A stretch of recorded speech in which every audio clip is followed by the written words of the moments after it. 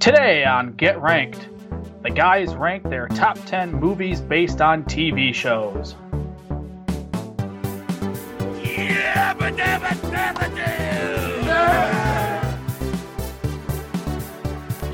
If you're gonna spew into this. We must stop dirty language from getting to our children's ears!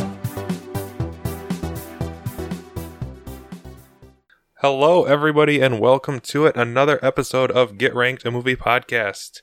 I am one of your hosts, Cody, and with me, as always, is the one, the only. I am Nick.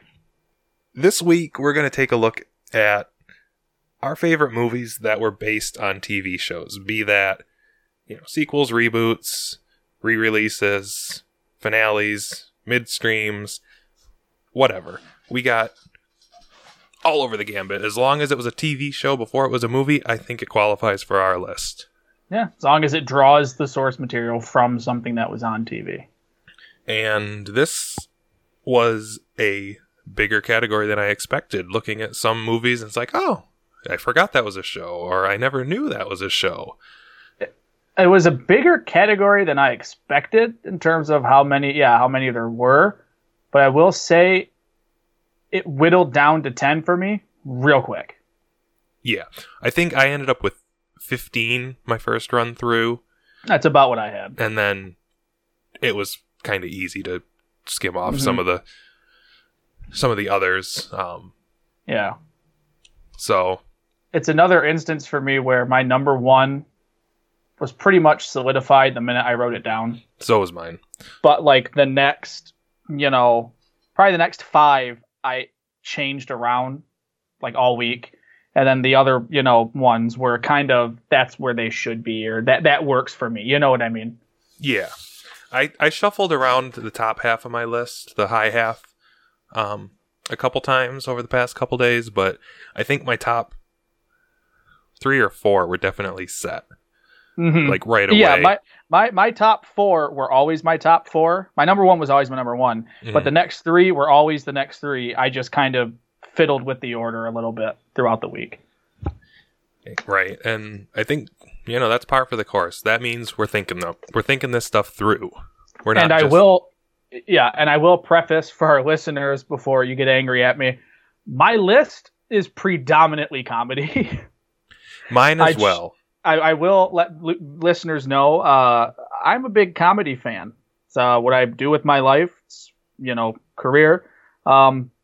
So to me, whenever I do a list, comedy is always the first thing I go to. Now, there are some that are not comedy on my list, but the bulk of my list is comedies. So just getting that out of the way now before we even get to the list, because I know people are going to be like, oh, well, this wasn't on his list, and that's probably better than X, Y, and Z. That's a drama. True, but in terms of enjoyment, I'm going to put a comedy. Yeah. But before we get into all of that, we do have a little bit of movie news this week. Yeah, we do. For the geeks like myself, I am much more excited, I think, about this whole project coming to fruition than Nick may be. This week, we had Pokemon Day, and this week we also got a second trailer for Detective Pikachu. It explained a little bit more about what the movie's going to be about, and I gotta say, I'm excited, and I will probably be there in the theater opening day for the first time in a long time with movies.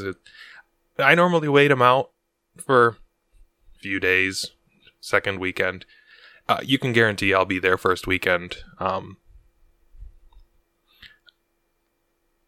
catch it on DVD. And let me say, I grew up with Pokemon, loved Pokemon growing up, got away from it, and now there was just too much for me to keep track of. I played Pokemon Go for maybe like a month and then got incredibly bored with it. I play Pikachu in Super Smash Brothers. He's a badass on there. I won't say this movie's just not for me. It's not to say I don't think it looks bad or it looks good. I'm just kind of there it is. You know what I mean? Here's a movie, Detective Pikachu. I will say I do like seeing the Pokemon kind of come to life. I think that's a lot of fun. To me, that'll be why I watch it. The story, I think, is ridiculous. I'm sure that's on purpose. I mean, it seems that way, but it just, to me, when I watch it, it'll be fun to see, Charizard kicking ass and being crazy, or Mewtwo, as we see in the new trailer, which was really awesome. I'll give them that. But the movie's just not for me. I've never been a big Pokemon fan. Like I said, I did have cards. I did play what was Red and Blue, the original. I had Red. I remember getting it the day it came out. My old Game Boy, So I liked it growing up, but really grew away from it. So I'm not like you. I'm not the target audience of someone who still keeps up with Pokemon and would be their opening weekend. But I can definitely see why it is as big as it is, because people are finally getting something like this, and I think that is really cool. Right. And it's not that we haven't gotten Pokemon movies. We've gotten many cartoon movies. That's what I mean. Something like this. They're finally getting like a live action. I say live action because, yes, it is live action, but all the Pokemon, it's kind of the same like with Lion King coming out. It's quote unquote live action. Right. But this one does have human actors as well. It is live action, but the Pokemon, themselves are still CG, but photorealistic. Photorealistic, yeah. So no, excited. Middle of May. It's gonna be a good weekend. I will say I don't like Ryan Reynolds as the choice for Pikachu. He's doing Deadpool. he really is. Ryan Reynolds doesn't change his. No, he don't for anything. He's doing two guys and a girl still. Yeah, and I will say, I like Ryan Reynolds a lot. I love Deadpool. He's an actor that I like in everything pretty much for the most part, unless he tries to do drama, which I don't think he's that good at. But he's not doing anything different with his voice. Just hire Danny DeVito. He was the choice for it, right? Yeah, there was at one point. Oh, I don't mean like in serious, but like he's a no-brainer. It should be Danny DeVito. That would be so much fun. This hard, grizzled Pikachu. But instead, we get Deadpool playing little Pikachu. And I mean, honestly, can you really say that any of Ryan Reynolds' characters have been much different? Deadpool, Van Wilder. True. He does tend to have a typecast. That same inflection in all of his voices, and yeah. So, but I like him as an actor. It's interesting to see. It's definitely an interesting choice for Pikachu. Yeah. The other thing is, in the original cartoon, Mewtwo could talk too, so I'm curious to see who voices Mewtwo. Yeah, I will say I loved that first Pokemon movie. Like that was awesome. I will say I love that movie. That's a good movie. So yeah, it'd be cool to see if they do have Mewtwo talk, and it should be Patrick Stewart. I'm just saying it right now. If it's not Patrick Stewart, that movie should just be thrown in the trash. Can you imagine that? Mewtwo flying up, and then, I'm Sir Patrick Stewart. And he's going to say he's Sir Patrick Stewart, which should be even better. Of course. Yeah. On to news part 2. I'll take this one. Go ahead. So, he's really excited about Pokemon coming out. I'm a huge James Bond fan. I own every single one. I own the box set, the Bond 50, love them. Any of them. Some more than others. Die Another Day is definitely a hard watch. But I love the Daniel Craig era, and they've been working towards Bond number 25s. No title yet, which they always keep that close to their chest until, a few months out. But some interesting news, as we did have the Oscars Sunday night, which, we got to talk about that. Rami Malek, who won Best Actor for Bohemian Rhapsody, is kind of not a lock, but it's rumored he's going to play the villain in the new Bond movie. That the producers of Mr. Robot have agreed to kind of rework his schedule to allow him to do it. It's not official, but sources are pretty positive that that's going to be what happens, which I love that choice. Yeah, I think he will play a good villain. He plays a good. I wouldn't call him necessarily a hero of Mr. Robot, but I could see him taking on a more aggressive role in a villain. Yeah, could you picture him as almost like Mr. Robot, like his character from Mr. Robot, as like a Bond villain, like this tech genius, You know, Yeah. like I just think that would be a cool idea. Whatever they do with him, he's really good. And I've always been more of a fan when the Bond villain is someone we know actor wise. Mhm. I like some of the older movies. You know, they're not actors. They're just kind of character actors or exactly. You know, they're not. You know, I love Skyfall.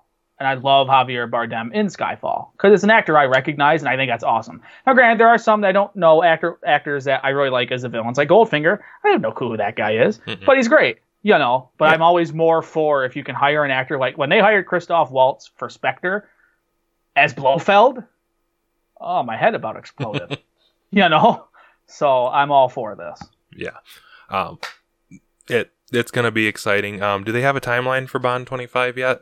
Next year, 2020. I would guess late next year. Bond movies are usually November, Right. so I'm gonna guess probably not till Christmas or holiday season of next year at the earliest. Because Right. my guess would be they'd probably film it later this year.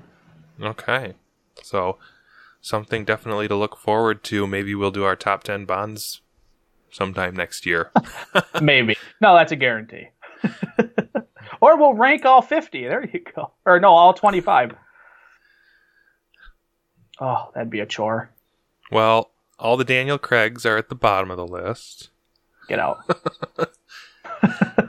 I like the campy Bond better. I don't know what it is. I think Bond got too serious when Daniel Craig took over.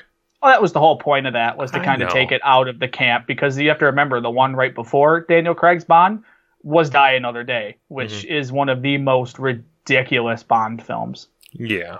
So it made sense they went in that direction, and Jason Bourne was big around that time, so it was kind of, okay, how can we replicate that? Right. And I think Mission Impossible was around that time as well, right?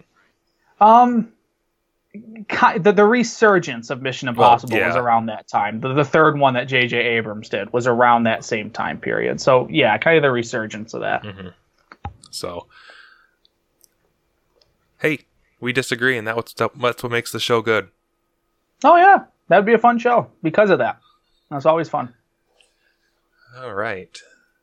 So let's just plow through this while we have a second. So the Oscars were Sunday night. Nick won the pool. I won our pool, but in terms of what we went over on the show, no. No, we didn't. we did not do that well. I think for Best Actress, I had Glenn Close. Me too. And it was not Glenn Close. It was Olivia Colman, who I think I did say that would be the person that would be the upset. Because I kind of Well figured deserved. if there was... What's that? Well deserved, too. Oh, yeah. Best Supporting I got right on the show. That was Regina King. Best Supporting Actor I got right, Mahershala Ali. Best Actor, I think we both kind of thought it was either going to be Christian Bale or Rami Malek. So we were half right. So there. we're half right. And Best Picture. Picture, no. Yeah. No. I had Roma. I think you had Rhapsody, right? I had Rhapsody, and Yeah. Green Book took it And away. it was Green Book, you know, and we won't get into that controversial subject because that Right. since Sunday night, don't even bring up Green Book on anything because you'll just get hammered with a lot of negative comments. But yeah, Green Book was the winner of the night, so Yeah. it's interesting. Congratulations to all the winners. I know you're all listening. Yeah, except Olivia Colman. It should have been Glenn Close. All right. On to the main Oh, event. Spider-Verse won. Spider-Verse one. Yes. Yeah, it's the best animated film of last year. I'm happy that the Academy actually did something right. Yeah. In that case, you know, I do like The Incredibles a lot. That was a good movie. Wreck-It Ralph was good, but I liked Isle of Dogs. Isle of Dogs was good, but come on. Spider-Verse is the best animated film of last year. Spider-Verse was really good. Of all of them, it's the should only one I have- did see in the theater. Yeah, and Spider-Verse should have been nominated for Best Picture. You know, and they do that every now and then, and that should have been nominated for Best Picture. It's that good, so I was happy to see that win. So All right, so on to the main event. We're taking a look at our personal top 10 movies based on television shows. well, let's go over the rules real quick, or kind of how the show works, in case there are some newbies here. As Stan Lee said, every comic book could be someone's first comic book. Right. And we'll equate that to podcasts. So how the show works, everybody, is once Cody and I pick a topic, we both go our separate ways and create our own personal top 10 based on that topic. Then we discuss our topic, our top 10s. First, we'll do 10 through 6, take a little break, and do 5 through 1. Then once we're done with all that, we'll create a master top 10 compiled from both of our lists. And there will be arguing and bickering and shenanigans along the way. Always a blast. And a little tomfoolery thrown in for good measure. Can't forget the tomfoolery. No, that would be outrageous. All right. Can I do my number 10 now? So my number... I'll do my number 10. No, go ahead. So my number 10 is a movie based on a TV show. I hope so. And the TV show was not a scripted TV show. My number 10 is The Crocodile Hunter Collision Course. Based on The Crocodile Hunter. Did this come onto your list because of PETA attacking Steve Irwin last week? No. I will say that it was, a strange coincidence about attack. It was his birthday last week. It was, there was a Google Doodle. PETA got on everyone's bad side by talking bad about Steve Irwin. But, no, I genuinely enjoyed this movie back around when it came out. So the story is that they're filming their show, and one of the crocodiles that they're hunting, not hunting, but one of the crocodiles they're featuring... I would hope not. It is the Crocodile Hunter. That's true, which is always what's funny about that. But the story is that the satellite crashes and this crocodile eats the satellite, and it's the CIA and a bunch of other people trying to get the satellite back because it's an important government satellite, from what I remember. And they're going about their business, filming their documentary, and they happen to feature this crocodile, and then everyone, just kind of comes around, and there's some poachers, there's CIA agents, there's and they're all just trying to get this satellite, and they think that they're trying to hunt the crocodile itself, and the people trying to get the satellite think that that the Irwins are trying to keep the satellite for themselves to fund the zoo. So it's all mass confusion, and it is a blast of a movie. I was reading some trivia on it earlier too. All of Steve Irwin's lines were improvised. They just let him film his documentary as if they were filming the documentary, and then just briefed him on what else is going to be happening, and he ad-libbed almost all of it. That makes sense. Because he's not an actor. Yeah. But, I mean, that's about all I have to say about Crocodile Hunter Collision Course. Well, what all do you like about it? Other than just that Steve Irwin. Well, I like Steve Irwin. I always have. Who doesn't? The Stingray.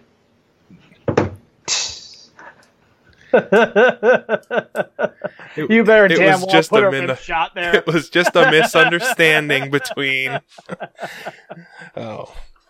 Okay, go ahead. But, no, I like that it's all... Like, everyone is trying to get the same thing for different reasons, thinking that other people... It's the mass confusion. I don't know. It's been a long... I think I saw it when it first came out. It has been a while since I've watched it. About this movie. The only thing I noticed while looking it up just now is it was produced by Bruce Willis. Yes, it was. Figure that one out. Of all the projects in Hollywood at that time, Bruce Willis looked at the list and went, what's the one that's... Oh, yeah, Crocodile Hunter. But... And then just the mix of the the actual like documentary features of it with the big budget movie. And yeah. It has been a while since I've seen it, but I had to include it. Okay. And we didn't say it at the top, but we will preface everybody. There will be spoilers for every movie we talk about on this show. Yep. So if you haven't seen these when we say them, just skip ahead a little bit or go watch them because they're all movies that we think are good and worth your time. So just getting that out there. Yep. Okay. Anything else on Crocodile Hunter? Nope. That's it. Okay. My number 10 is the Twilight Zone movie. Or Twilight Zone, the movie, if you want to say it, from 1983. Has quite a few directors. John Landis, Spielberg, Joe Dante, George Miller of Mad Max fame. So I'll do a quick little recap. If you don't know, Twilight Zone was an old TV show back in the day, old black and white show. Each episode was a self-contained story about something odd or supernatural or just out there. And when it came time to do a movie, instead of coming up with just one story to kind of do, because the shows were only a half hour long, so it wouldn't have really worked to stretch those out into a full movie length. When it came time to do a movie, they thought, well, let's do something different. So each director took their favorite episode of the series, and they adapted that for the big screen with the actors of that time, and with a cold open and a kind of a button for the end that have nothing to do with the four main stories. Have you seen the Twilight Zone movie, Cody? I've seen bits of it. I think I've seen segments of it. Okay. So like I said, there are 4 segments. I think they do, let me see my notes here. They do Time Out, which is, if you remember, the famous story of the kid that basically wills his family out to the cornfield. Mm-hmm. That's like, he's like this little brat that has like powers to like kind of do and control whatever he wants. And that was John Landis. That's a very, It's a Good Life. That's Joe Dante. Time Out is John Landis. That's the one of an older guy who gets kind of transported back to Nazi Germany. And interesting story about that one, this movie has a little controversy around it. Originally in the script, there was a scene where Vic Morrow, who played the actor in that specific segment, also gets sucked back in time to Vietnam. They had 2 child actors that he was supposed to save from this village from being bombed by the American forces, a helicopter. And he was supposed to run away with them while explosions were going on. Well, they screwed up and set the fireworks off, the explosions at the wrong time. Helicopter lost control, crashing into Vic Morrow and the kids, decapitating them. So the movie kind of is infamous for the reason that it had death on set. John Landis, the producers, John Landis, the director, were sued. The kids were not supposed to be filming late at night, which they were. So there was a lot of controversy around that, but the movie itself is still a really fun movie. Spielberg does probably my least favorite segment, which is surprising because it's Steven Spielberg. It's still a sweet story. It's the one called Kick the Can, where these older people in a retirement home basically become younger and kind of relive their golden days, which is fun. But in terms of like what I want out of a Twilight Zone movie, it wasn't what I wanted, but it's still a fun segment. My favorite is George Miller's, which is Nightmare at 20,000 Feet. Mm-hmm. Which, to a lot of people, you hear that, you know what that segment is. It's the famous William Shatner, there's a man on the wing of the plane, that famous. But this one is John Lithgow. And you know me, I love John Lithgow, and that is one of the best segments. It's my favorite segment of the movie. It is so bonkers and just crazy, and the way George Miller is a director, it's so much fun. And the cold open with Dan Aykroyd and Albert Brooks is awesome too. It's just a fun early 80s sci-fi horror film throwback to the Twilight Zone show, which I love the Twilight Zone show, and I'm very excited about the reboot by Jordan Peele coming out in April. Mm-hmm. So Twilight Zone has always been one of my favorite movies, and I'd like to get it one of these days on physical, but it's always one of those where I see it on TV, I gotta watch it. It's just a guilty pleasure for me. So that's why that's my number 10. All right. And yeah, I have seen the segments about the terror at 20,000 feet. Mm-hmm. And yeah, it's the music stuck in my head now. Yeah, it's just a fun movie. They even got Burgess Meredith, to do the narration in the beginning. Who was on a lot of Twilight Zone episodes. The most famous one being the one where his glasses break. Mm-hmm. It was time now. So it's just a fun throwback to that old show. You know, putting aside all the atrocity, the horrifying thing that happened while filming, it's a fun movie, and it's kind of neat because you can definitely tell the style of each director when each segment comes around. Right. You know, you can definitely tell. Oh, that's We have definitely their signature, Spielberg's. or they have their... Yeah.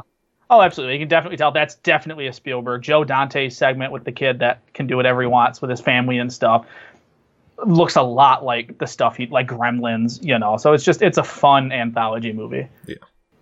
That's my number 10. All right. Okay. So we'll move on to my number 9, which I wonder if it'll be a punt. My number 9 is Wayne's World. Not a punt. No punt? Nothing? No. Really? I wanted to keep... I tried to keep myself from doing too much Saturday Night Live. Too much Saturday Night Live. Oh, well, okay. I limited myself to one, and we'll get to it later. Okay. I didn't even think of that one, and now I'm pissed off because I know what it probably is. Okay, so we'll talk about Wayne's World real quick because we kind of talked about it a little bit on our Chris Farley episode. If you want to hear some of that, you can go back and listen to that. It's episode 2. So those of you who don't know, Wayne's World is based on an SNL sketch starring Mike Myers and Dana Carvey as two kind of heavy metal or hard rock guys, you know, classic rock guys who host a TV show out of Wayne's parents' basement. It's a public cable access show, and throughout the course of the movie, they get a deal to kind of broadcast to a wider audience, and Wayne falls in love with this rocker, and just the shenanigans that happen during the movie. And it is one of the funniest movies. I love Wayne's World. Mike Myers and Dana Carvey have like some of the best chemistry of any movie. And as we saw Sunday night at the Oscars, they could do it even now, and they're both pushing 60, if not 60 already. You know, but Wayne's World is a lot of fun. Rob Lowe plays the bad guy, and Rob Lowe's always so good at that type of part. Just like in Tommy Boy, where he's kind of that sleazy kind of just, Rob Lowe, just stop, you know? It's got arguably one of the best scenes in movie history with the Bohemian Rhapsody scene in the car, which is big enough that they even have Mike Myers reference that scene in the movie Bohemian Rhapsody, which is incredible. The reason, that Wayne and Garth announced the nomination for Bohemian Rhapsody at the festivities last Sunday. Exactly. It's just all the way around. There are so many memorable scenes and quotable moments. I love, he tries to play Stairway to Heaven at the store, and the guy, he points to the sign, no Stairway to Heaven.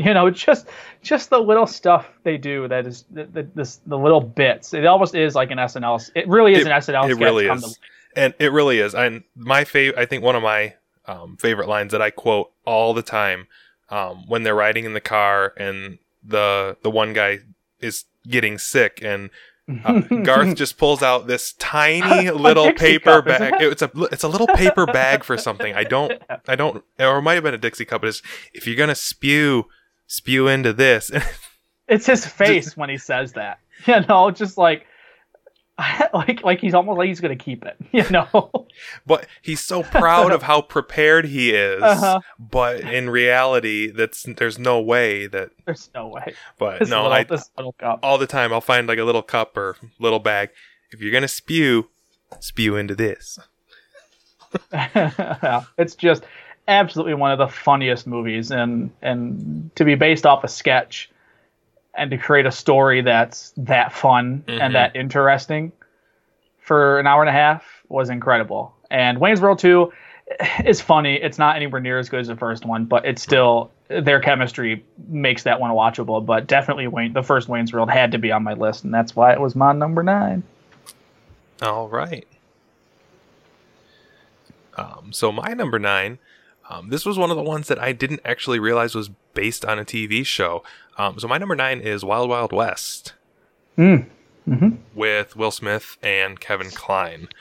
And Kenneth Branagh. And Salma Hayek and Ted Levine. That's right. Ted Levine. I love Ted Levine. For what, which I did not know it was him for a long time. I watched that movie a lot without realizing that was Ted Levine. Well, what I never realized was that Kevin Kline actually played the president, too. Yeah, that one took me way too long. He plays Grant. Yeah, isn't that cool?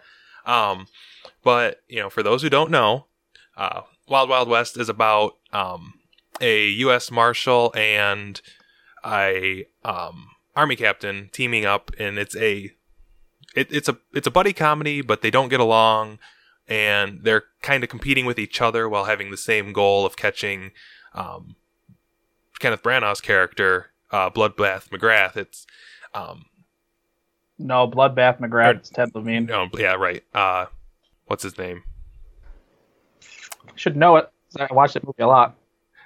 Or proving that he is the one that is actually behind the deaths, and that he's planning to assassinate the president. He's Dr. Lovelace. Dr. Lovelace, yes. With the greatest cinematic beard of all time.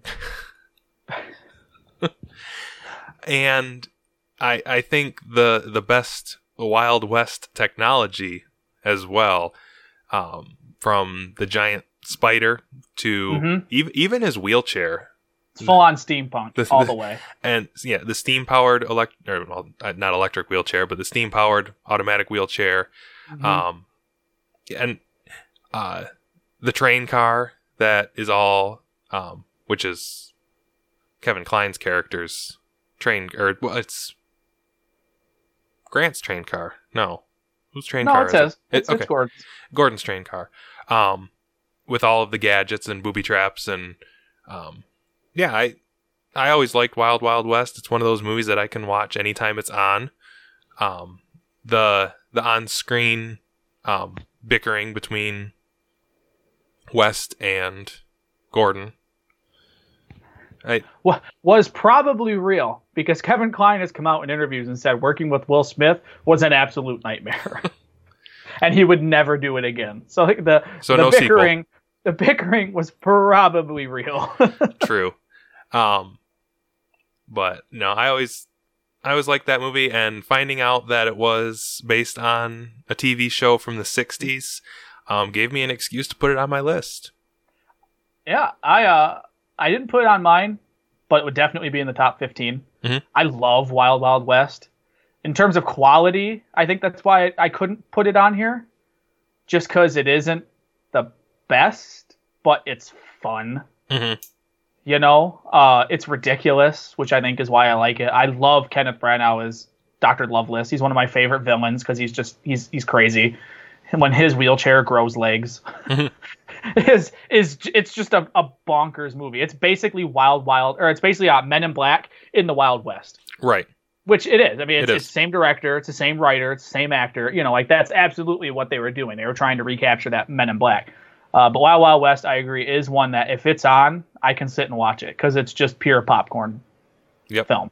And it's fun. Kenneth Branagh is great. Kevin Kline, I love him in that movie. I like Kevin Kline anyway, but his straight man, he's really good at that in that movie. So yeah, like I said, it's not on my list, but I really do enjoy Wild Wild West. I'm happy you have it on yours, so at least it's on someone's. At least we can talk about it for a little bit. Well, that's right. It's got a good score too. I think Elmer Bernstein did it.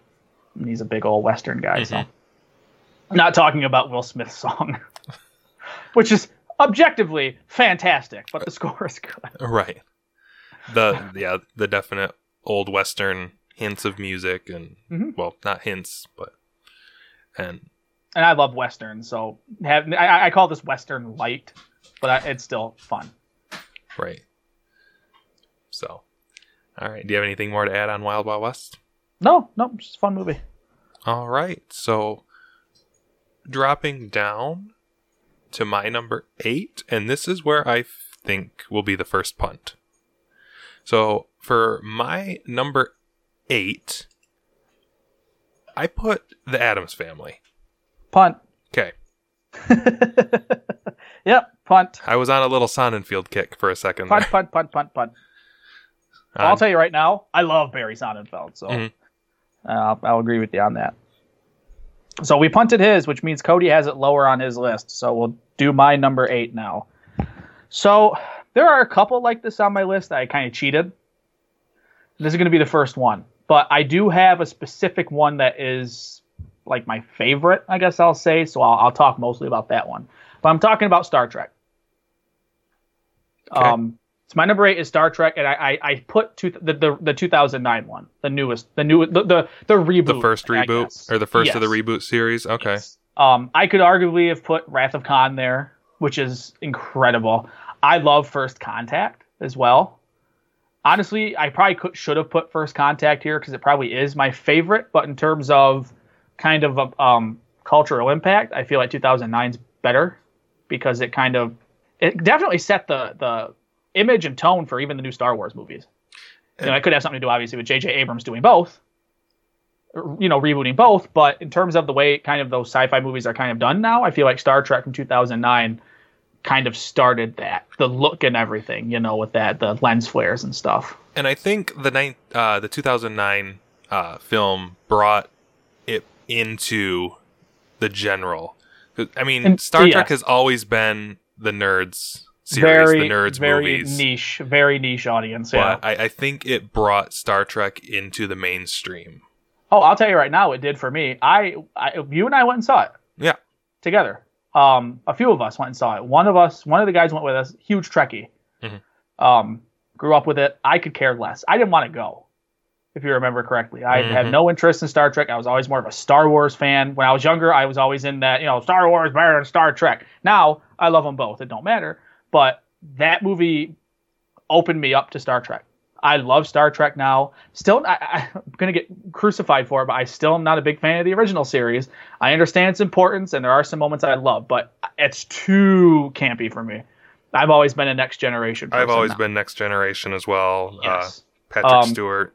Yes, absolutely. Which makes me so excited he's coming back for a show. Mm-hmm. But so it definitely opened my eyes to Star Trek, and it gets points for that. So I kind of feel like that's why I put that one on my list, because it's the one that introduced me to really loving the world of Star Trek and all it has to offer. And it's just a lot of fun. Chris Pine is awesome as Captain Kirk. The standout to me, and I think you're going to think I'm going to say Zachary Quinto as Spock, which he is really good. But I love Carl Urban as Bones. I was thinking Bones too. I think he's the one that captured. Zachary Quinto was a really good Spock, but I think Carl Urban captured the spirit of DeForest Kelley, the original Bones, the most. He brought the most, and he in subsequent sequels he did even more. But I think he did the best, and I love Carl Urban anyway. But it's just so much fun. It's fast paced. The score is awesome. It's Michael Giacchino, who I really like as a composer, and he uses those old themes.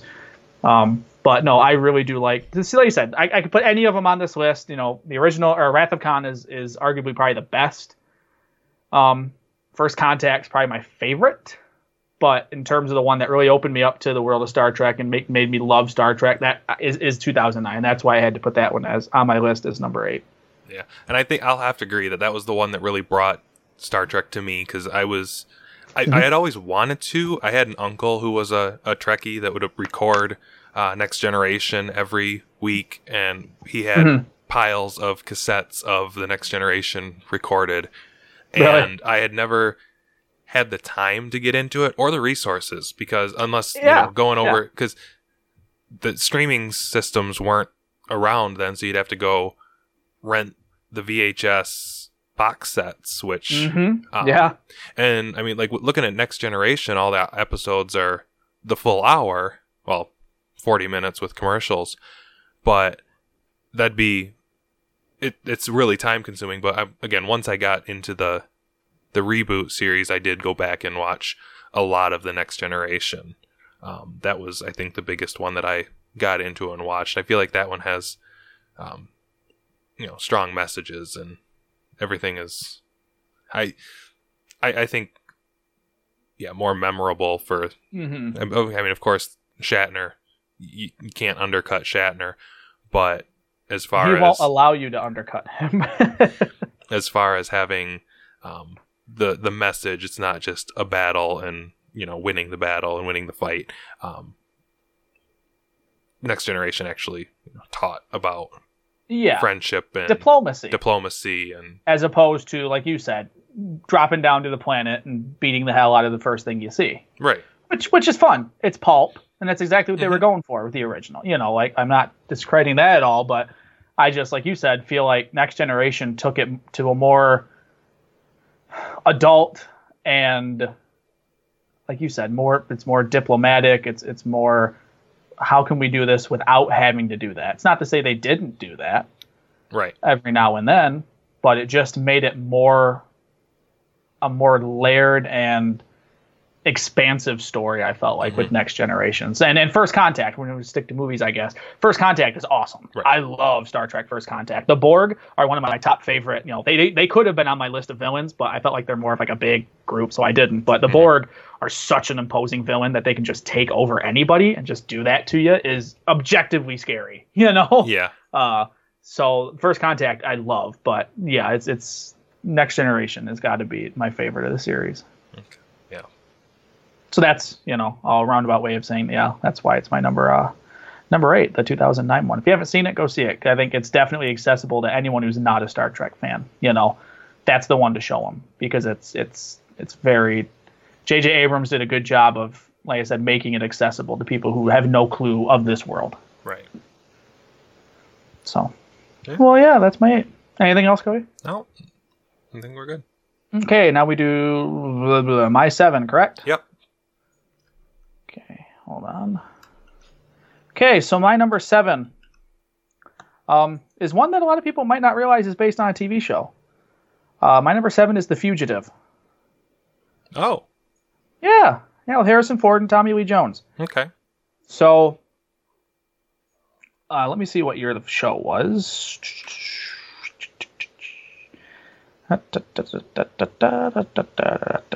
Based on The Fugitive. So The Fugitive was 1967, the show, and the movie was early 90s.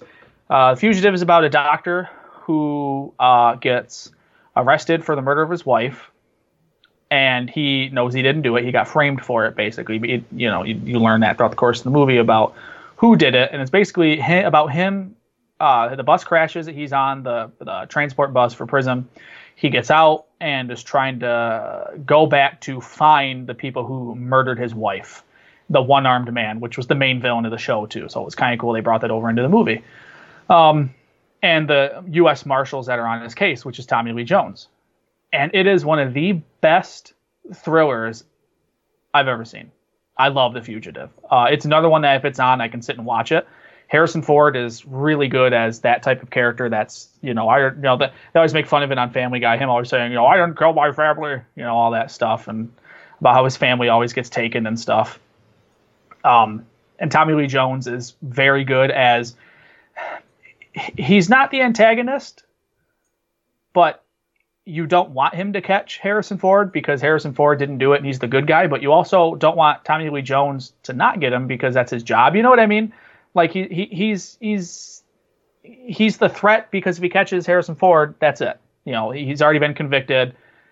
But Tommy Lee Jones is really good at skirting that line that you still like him and want him to catch him because it's his job. So it's a fun dynamic in that movie of I want Harrison Ford to clear his name, but I also want Tommy Lee Jones to be able to get him or be able to help him get whoever did it, and they ultimately do.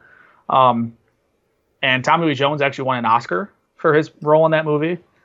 And they did a sequel, U.S. Marshals, which we won't talk about. But no, The Fugitive is a really good movie. And I knew when we decided on this list, that had to be on my top 10 because The Fugitive is just a good thriller. And it's set in Chicago, which is fun. Okay. Yeah. Am I allowed to admit that I haven't seen The Fugitive? No, go ahead. I haven't seen The Fugitive. No, you should watch Fugitive. It truly is a good movie. It's a good thriller, and it's a breezy thriller too. It's a really fast-paced movie. One of my favorite movie quotes comes from it, where Harrison Ford's cornered by Tommy Lee Jones, and Harrison Ford, has been chased by him for like almost the whole movie, and he turns to Tommy Lee Jones and goes, "I didn't kill my wife." Tommy Lee Jones looks him dead in the eye and just goes, "I don't care," just straight up, just. I don't care because he doesn't care. It doesn't matter to him. That's not why he's after you. My goal is to track you down because you escaped from a prison bus. And that's the fun of the movie is just doing his job. Exactly. He's not a bad guy. He's just, my job's to hunt you down because you are escaped. Doesn't matter if you're innocent and guilty. But you want Harrison Ford to find that one-armed man. So it's a fun movie. Fun, good thriller. So I would definitely recommend it. So small tangent. I'm sitting here thinking, this is the second thing that you've mentioned, the second movie that you've had on your list that I remember them parodying on Johnny Bravo. Like, I remember the Twilight Zone parody where they would the cornfield. send him to the cornfield, and I don't remember what the whole plot of the story was, but I can very distinctly remember Johnny Bravo running around yelling, "It was the two-armed guy." And I'm thinking now one-armed man. The two-armed man. It was the two-armed man, and that's obviously a reference to The Fugitive. It was the one-armed man. Yeah, for sure. I don't remember the rest of the context, but that's the second time I've thought about Johnny Bravo. Yeah, that's probably in the last 15 years that I've thought of Johnny Bravo. Yeah, that always makes. Whenever I watch the Twilight Zone movie, I definitely think of that Johnny Bravo episode, which I believe was narrated by James Earl Jones, if I remember correctly. But yeah, that's a fun reference. So that was my number 7. All right, so my number 7 is George of the Jungle. Nowhere near my list. I like George of the Jungle, and I probably shouldn't have had it this high on my list. It probably should have been my number 9 or 10, a little further earlier. But I mean, what can't you like about George of the Jungle? Brendan Fraser, John Cleese, Leslie Mann. I do like Brendan Fraser. I'll give you that. We won't talk about the second one because it wasn't Brendan Fraser. And the fact that they mentioned that it's not Brendan Fraser. They made a second one, and the narrator actually says, "Wait a minute, you're not Brendan Fraser." Really? Straight to DVD. Don't bother. But George of the Jungle, Leslie Mann's character is out on safari, and her fiance surprises her because he's looking for the white ape, and he has some poachers with them, and they really end up looking for George of the Jungle, who lives with the apes. His best friend, an ape named Ape, played by John Cleese, and it's just a laugh-a-minute movie that you really don't think it's gonna go well for anything or for anyone. And I mean, I don't know. We can argue this will definitely not be on our combined top 10, but you never know. No, the pet elephant, the ape named Ape, the sarcasm of Ape is, and because he's much more educated than the human living among the apes. I just remember Thomas Hayden Church plays the villain. He is the fiancé that... Yeah, and it was like the first thing I ever saw him in, and he was so damn creepy. And he's still creepy looking now, but I just remember he was just really creepy in that movie. And I will admit, when I was younger, I loved that movie. As I got older... Less and less? Less and less. I realized it wasn't one of Brendan Fraser's best. No. I'll watch Encino Man first. Yeah. I'll watch Airheads first. I love Airheads too. It's a good one. Brendan Fraser tangent. He's kind of resurged in the last year or two. He kind of was in nothing for like 8 or almost 10 years. The phone stopped ringing, he said. And he kind of had a resurgence, and I'm watching a show called Doom Patrol right now on DC Universe, which is a really good superhero show if anyone likes that type of stuff. And he's a voice of a character on that show named Robot Man, and he's on there in flashbacks as himself. He's really good. It made me remember why I loved Brendan Fraser and why he was so awesome back in the day, So this is a little tangent for anyone who likes Brendan Fraser. Go watch Doom Patrol because he's really good on that show, and it's a good show, and I do love Brendan Fraser, but... Yeah. No, I mean, in all honesty, the movie, it was one of those movies that was, so bad it was good. I mean, it very ridiculous. I think that's the joy of it. I mean, I've watched it recently, and it still had me laughing, even at the stupidest jokes. Mm-hmm. And no, it's a good him going into a tree. Yeah, him running. Watch out for the tree. I can just randomly quote the theme song. Yeah. But yeah, I mean, it was just as ridiculous as the show, because the original show, it was meant to be a Tarzan parody. The whole thing is a parody. So it's not like, if you look at it, not high art. Yeah, it's not high art. It is what it is. I like George of the Jungle. I mean, there's definitely one coming up on my list that is definitely supposed to be lowbrow, goofy. So you can get away with it, definitely. I just George of the Jungle is a little too goofy for me. But Brendan Fraser is good, and I do like Brendan Fraser a lot. And that was back when it was ripped Brendan Fraser, not doughy Brendan Fraser that we have now. Which, still love Brendan Fraser, but, All right. So, 10, 9, 8, 7. So on to my number 6. Number 6. My number 6 is Serenity, based on the show Firefly. And let's preface before, again, to let everyone get pissed off at me, never watched Firefly, never seen Serenity. So, Cody, this is all you. So, Firefly was a Joss Whedon show about a starship captain played by, not Brendan Fraser. Oh. That's Nathan Fillion, which I think him and Brendan Fraser could play brothers in something.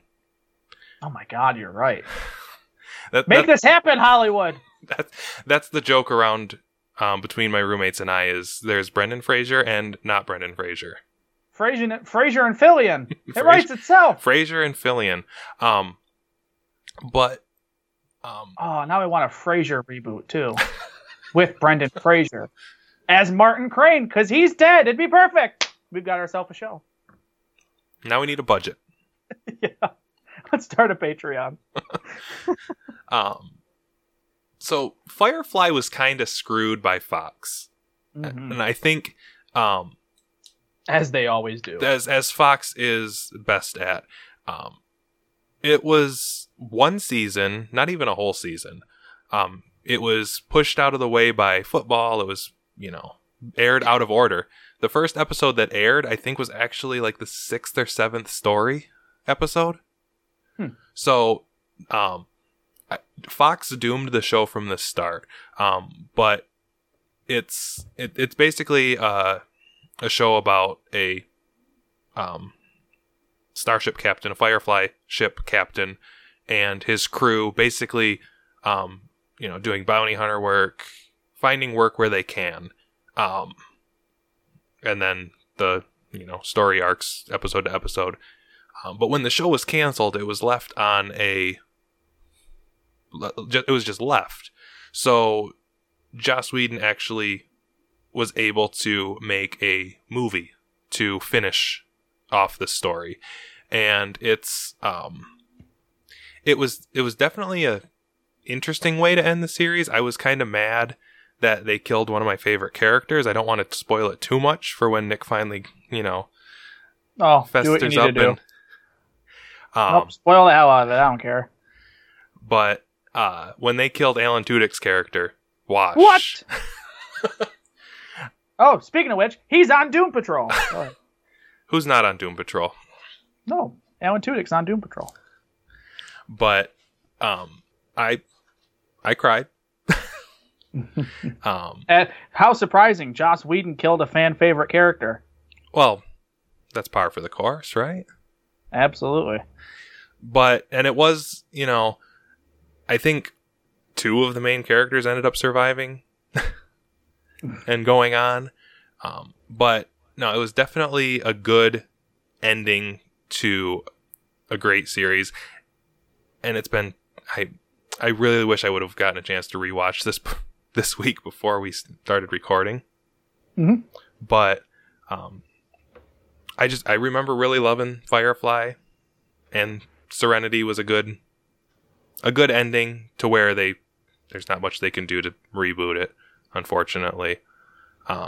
It's nice that he was able to do that. A lot of shows that get canceled early don't get that chance for closure, and it was kind of neat Joss Whedon was able to do that. And he's one of those directors that does his own thing anyway. Absolutely. Because he did Dr. Horrible's sing-along blog during the writer's strike. Him and his brothers wrote it. And they did the whole movie without official writers. And so, yeah, he's definitely been one to just get stuff done that he wants to do and have fun with. Oh, you don't have to tell me. Buffy the Vampire Slayer is one of my top 5 television shows of all time. You know, so I'm a huge Joss Whedon fan. It's just not a show I've gotten around to watch. I don't know if it's just because... I don't know. I can't say I know it's because it was canceled, because I watch a lot of stuff that's been canceled over the years. You know, it's just, I don't know.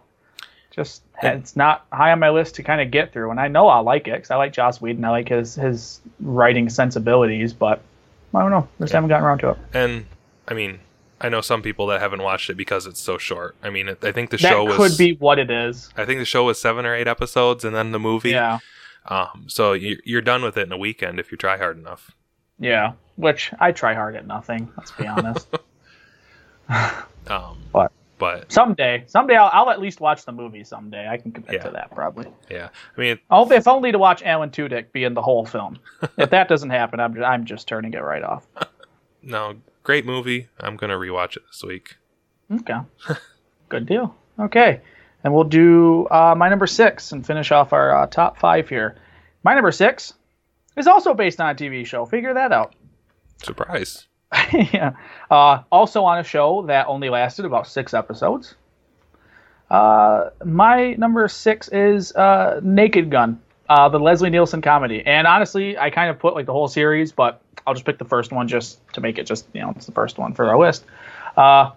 Naked Gun, I did not realize for the longest time that was based off an old TV show with Leslie Nielsen, which is the show was a parody of a cop show of the time, but the movie itself is a parody of all kind of cop shows and action movies and cop movies. And The Naked Gun is basically like one of the first big spoof movies. Mel Brooks had been doing it for years, obviously. But this was like the first really, really goofy, stupid humor parody movies. Mel Brooks' humor was always stupid, but was well written, and Naked Gun's well written, but was more smart, whereas Naked Gun wasn't afraid to just be really dumb. I mean, right off the bat, they cast OJ. I forgot OJ was in. He's in all 3. The third one, I think, came out like a year before he was arrested for killing his wife, allegedly, so we don't get sued. But the Naked Gun movies, I love. They're another one, just like the other ones on my list. If they're on TV, I can sit and watch them. They're really short. They're not even, I don't think, an hour and a half. But they're just basically a skit, and then another skit, and then another skit. That first movie, the plot of the first one is basically they find out someone is going to try to kill, the Queen is coming to the United States. And she's going to a baseball game, and someone's going to try to kill her during the game. And it's Ricardo Montalban, which is Khan from Star Trek.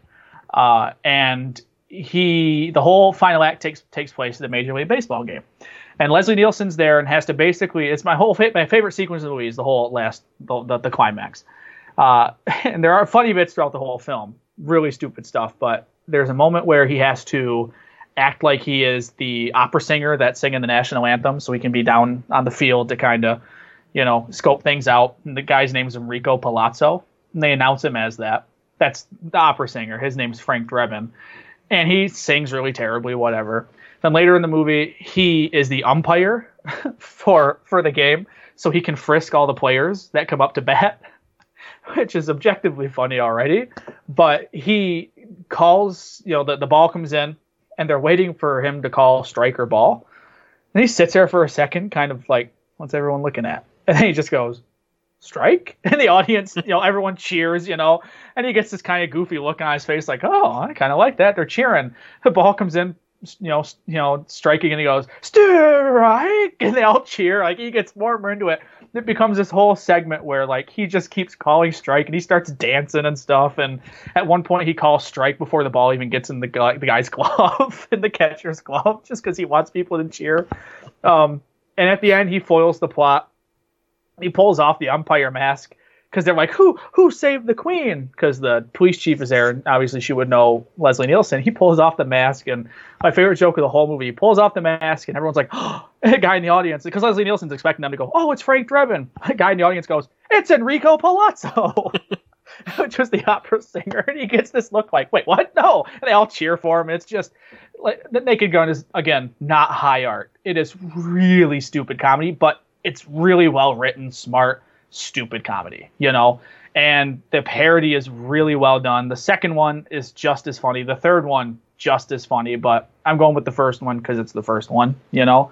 But I love The Naked Gun and all the stupid movie parodies and just dumb stuff, but mostly for Enrico Palazzo. And before we move on, just my other favorite joke at the end, spoilers, of course, when Ricardo Montalban gets killed, he falls over the edge of the stadium, falls to the ground, you know, and he's laying on the pavement. And of course, a car goes by and runs over his body. And then a marching band comes and they're marching and walking over him, you know, and then a steamroller goes over him. And Leslie Nielsen's partner walks up and he starts getting teary eyed and he goes, oh, it's just so hard to watch. And Leslie Nielsen goes, I know. And his partner goes, my father went the same way. It's just so stupid. It is just such the joke a minute in that movie is phenomenal. And that's why I had to be on my list. And, you know, the show was short lived. It was like 6 episodes and the movie was like 6 years after that. But it went on to become like, it solidified Leslie Nielsen as like a comedic genius for like the rest of his career doing that type of stuff. And I love Leslie Nielsen, so I'm happy of it for that. But yeah, Naked Gun absolutely is my number 6. Yeah, and he moved on to Airplane real quick after that too, wasn't that? Airplane was before that. Airplane was the first movie the first thing he did that really showed he could do comedy. Okay. He was a serious actor up to that point. Right. That's why it was funny when they cast him in Airplane, which was the same people that did Naked Gun. The reason they cast him in Airplane was because they wanted someone who was serious to play the role he played, because they thought that'd be funny. And he showed he could play that kind of, because the whole point of Frank Drebin, his character in Naked Gun, is he's serious and doesn't realize how stupid he is. You know, right. So everything he does and everything that he says, he thinks is serious. Like, he's always played straight, but it's stupid. You know, and that's what he was in Airplane. I think that's what got him the role on the show and then the movies, and it kind of exploded his parody career after that. So, rest in peace, Leslie Nielsen. Mm-hmm. You will be missed. And that's my 6. All right. So, as usual, in the midst of our top 10 list, we like to take a little break. Get the set changed around for Act 2. But in the meantime, during our intermission, we look at our box office draft. We have a couple updates on that. Of course, Nick bought How to Train Your Dragon, The Hidden World, because it's not just 3. Last week for $35 million and almost doubled his money on that purchase. Oh, yeah. I bought Fighting with My Family and Lost Out. So, again, Nick has so far the Lego Movie, The Prodigy, Happy Death Day to You, and How to Train Your Dragon, The Hidden World, for a total profit of $97.2 million. But we're just going to say 97 to make it easier on everybody. Right. So $97 million, and I have Cold Pursuit, What Men Want, Isn't It Romantic, Alita, Battle Angel, and Fighting with My Family for a total of $120 million. So I'm still on top. Alita had a great second weekend. Surprisingly, for sure. Cold Pursuit's still hanging in there, incremental progress. Fighting with My Family is probably going to break even, and that be about it. Mm-hmm. But Nick, How to Train Your Dragon pulling in $60 million over the opening weekend. Happy Death Day to You has come up to break even. Yeah. Disappointed with that one, because apparently it's really good, and I hate to see a movie that's good do bad, you know. Right. And of course, Lego Movie is still going strong. That's good to hear. So, a couple new movies this weekend. We've got Tyler Perry's A Madea Family Funeral and Greta. I will tell you, I've heard a lot more about the Madea movie than I have about Greta. I've heard nothing about Greta until like a week ago, and now I see commercials for it all the time. Right.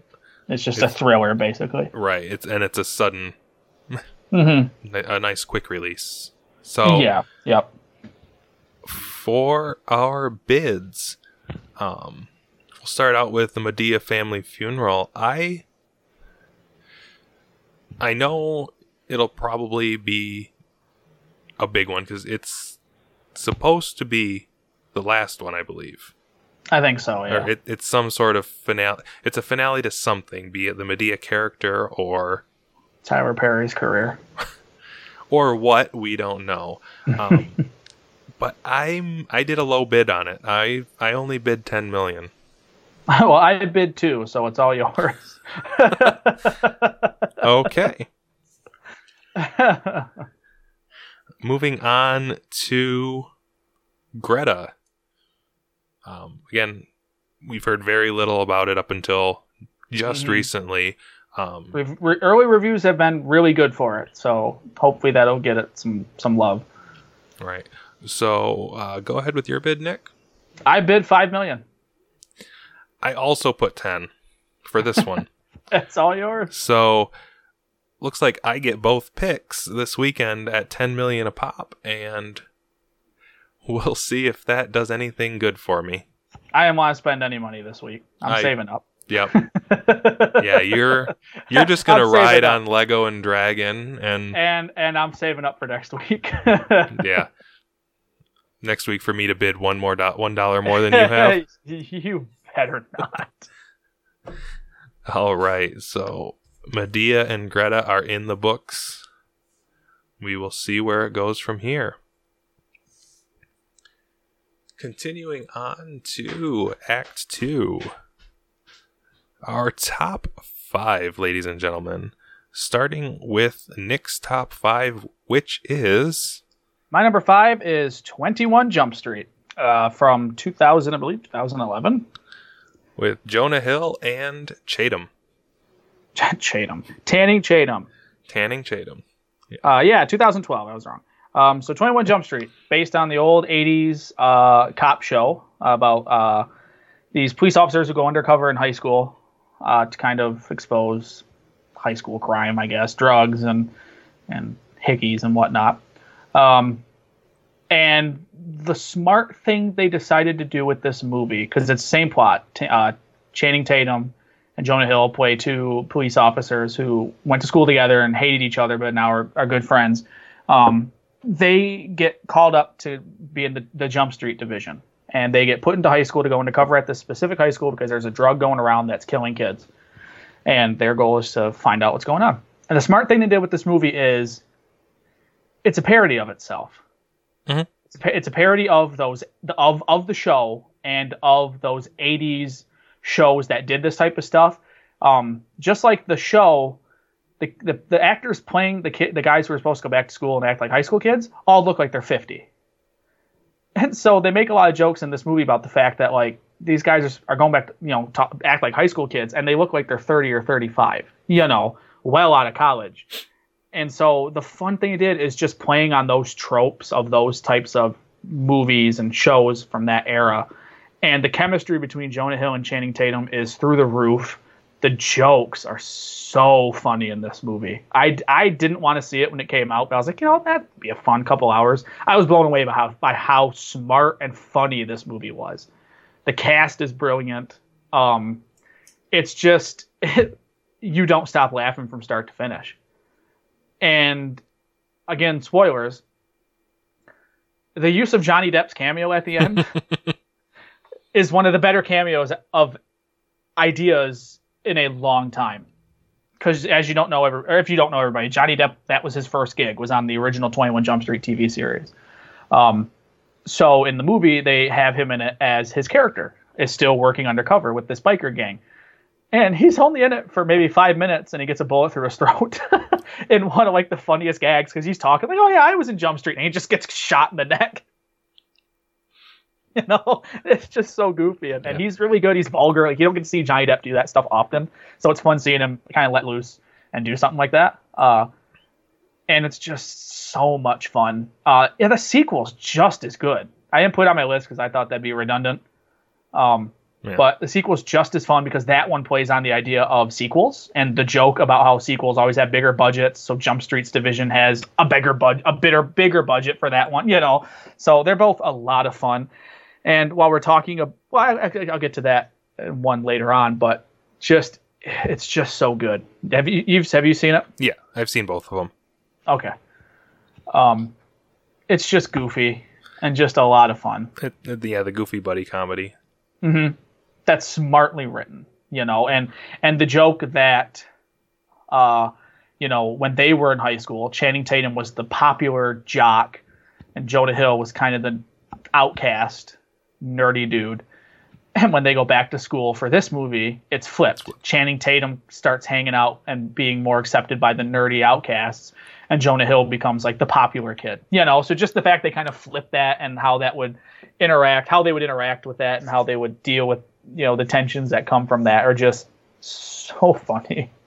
I highly recommend 21 Jump Street if you haven't seen it, because it is a really fun movie and a well done parody of the source material. Exactly. I like when movies make fun of the source material, but in a loving way. Yeah, you know, still keep true to it. Exactly. Yes. They're not making fun of it just to like, hey, look at this stupid thing from the 80s. No, you can tell the people who made it, Jonah Hill, I think, was one of the writers. You can tell that he truly loved the source material and was like, what can we mine for comedy out of the ideas behind that show? And that's why I think 21 Jump Street was a lot of fun. Yeah, that's my 5. Definitely. All right. Yeah, I don't have anything much to add. I think you covered everything. It's been a while since I've seen. I think I've only seen each of them once. Mm-hmm. When they first came out. Yeah, they're just fun. So my number 5 is the Flintstones movie. That was on my honorables. That was okay. Going from a cartoon and finding, I think the casting for this movie is probably the best part of it, because they actually got someone. I mean, John Goodman as Fred Flintstone, Rick Moranis as Barney Rubble. I think they couldn't have found better actors. And what's funny about that is, like, Rick Moranis is so polar opposite of who Barney is in the show. Mm-hmm. But it works for the movie. It does. You know what I mean? But just while you were bringing up casting, that's why I wanted to interject that, because I always thought that was funny that Barney in the show was such a goofy, short, fat, kind of goofy guy, and Rick Moranis is Barney. He's not stupid, you know. He's kind of the straight man that he's the smart one, and for those that don't know, of course, it's based on the old Hanna-Barbera cartoon. Fred Flintstone is construction worker, but his boss, it's not Rob Lowe again, is it? No. It's McLaughlin. Kyle MacLachlan. Kyle MacLachlan from Twin Peaks.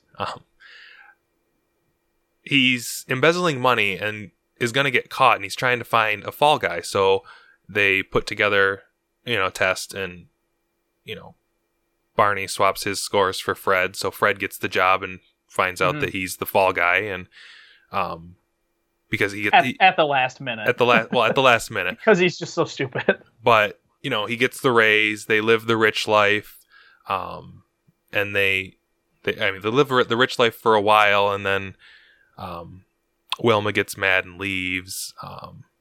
Barney gets mad and leaves, and Fred's on his own, and then he has to figure out how to really get out of it on his own. Well, yeah, because they use him to shut down the plant, right? And everyone's against him to build manufactured homes, basically. But turns out the bird, right? Yeah, Dick Bird. Erica, it's Harvey Korman, I believe. But the bird ends up being the star witness that proves everything is the boss's fault, and saves Fred's family. And I mean, it was a fun movie, and based on, again,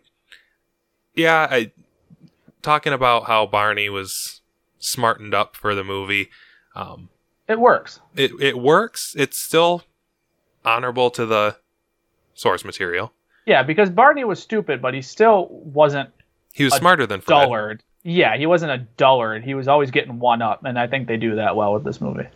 But yeah, again, the casting, John Goodman as Fred. We won't talk about Viva Rock Vegas too much. No, we won't. It's best to not talk about it ever. I'll throw in.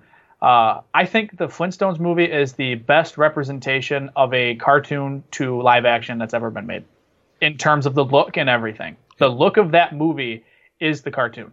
Yeah, all the sets, the yes. props, everything, and and still the same, the puns, the dictaburb instead of the dictaphone. Yeah. Yep. The vacuum cleaner being the elephant or the mammoth or whatever. Yeah, and the mammoth is also the sink. Yeah. The faucet. It is just, it looks like a cartoon come to life. Mm-hmm. Like you watch the old show and then watch the movie, the way the house looks, everything is straight from that movie or from that show. And it was on my honorables. It honestly was in my list for a while, but I had to move it out for some other stuff. Because the Flintstones movie is one that I will watch. I probably, so far the movies we've listed, I probably watched the Flintstones movie the most out of anything that's been brought up tonight. Okay. That was that was probably my top favorite movies growing up. I had the VHS, wore the damn thing out. I love the Flintstones movie. It could be on my list any given day. It just, like I said, got edged out, and it's the cast that does it. Like, I love John Goodman, and he's so good as that kind of doofy but lovable Fred Flintstone, and just the world they created. I know it's the world from the show, but I just want to live in that world, that they've created. And it's just that, like you said, the puns, and at the end when they create concrete, and Slag Hoople goes, I'm gonna name this after my daughter, Concretia. It's just so stupid, but it's so pun filled. But I love the Flintstones movie, and I'm glad you have it on here, because I do like the Flintstones movie a lot. I'm looking at some of the other stuff on the page for it, and Dino, they actually used the old recordings of Mel Blanc barking. Yeah. And it was a puppet. And it was a puppet. Awesome. Yeah. They were all everything was puppets. There's a few shots CG. of Dino CG, but right? But they didn't overuse the predominantly CG. For faraway shots of him running, or Yeah, but I mean, you could tell that they were much more practical, which I think adds to it in how everything looked. So everything's practical. Like, everything was practical. Like, they built that town. They built Bedrock, which is so, you don't get that anymore. No, everything's on a computer, and yeah, I mean, they, it wouldn't have looked anywhere near as good if they had done it CG in 20 years ago, not at 25 all. years ago now. And just like I said, it in terms of the look, the comedy, the acting, the style, it truly is, like I said, to me, the best representation of cartoon to movie. Yeah. To live action. Like, it captures everything about that show. You could watch one of the episodes of the show and then put the movie on, and they're hand in hand perfect together, because they captured even the storyline. Just everything is spot on to that show. I know it didn't get good reviews and stuff because it's just, I don't know, people just didn't like it for some reason, but it's just a good representation of that type of, show to movie. All right. Okay, that was your number. That was my number 5. Okay. So it looks like we're on to my number 4. Oh, yeah. I feel like I've been having to argue myself a lot lately. What do you have at 4? I don't think this is going to change it. I swear, you'll like my top 3, but one more straying from the flock for my number 4. I put Inspector Gadget. That's a guilty pleasure for me. It's not on my list. Wouldn't be near my list, but it's a guilty pleasure. I love growing up. So yeah. I'll let you talk. I enjoy it. It's a great origin story, I think. Of course, Inspector Gadget is this police officer who had almost all of his insides replaced with robotics. The movie shows why he was replaced, because he was just in a big explosion.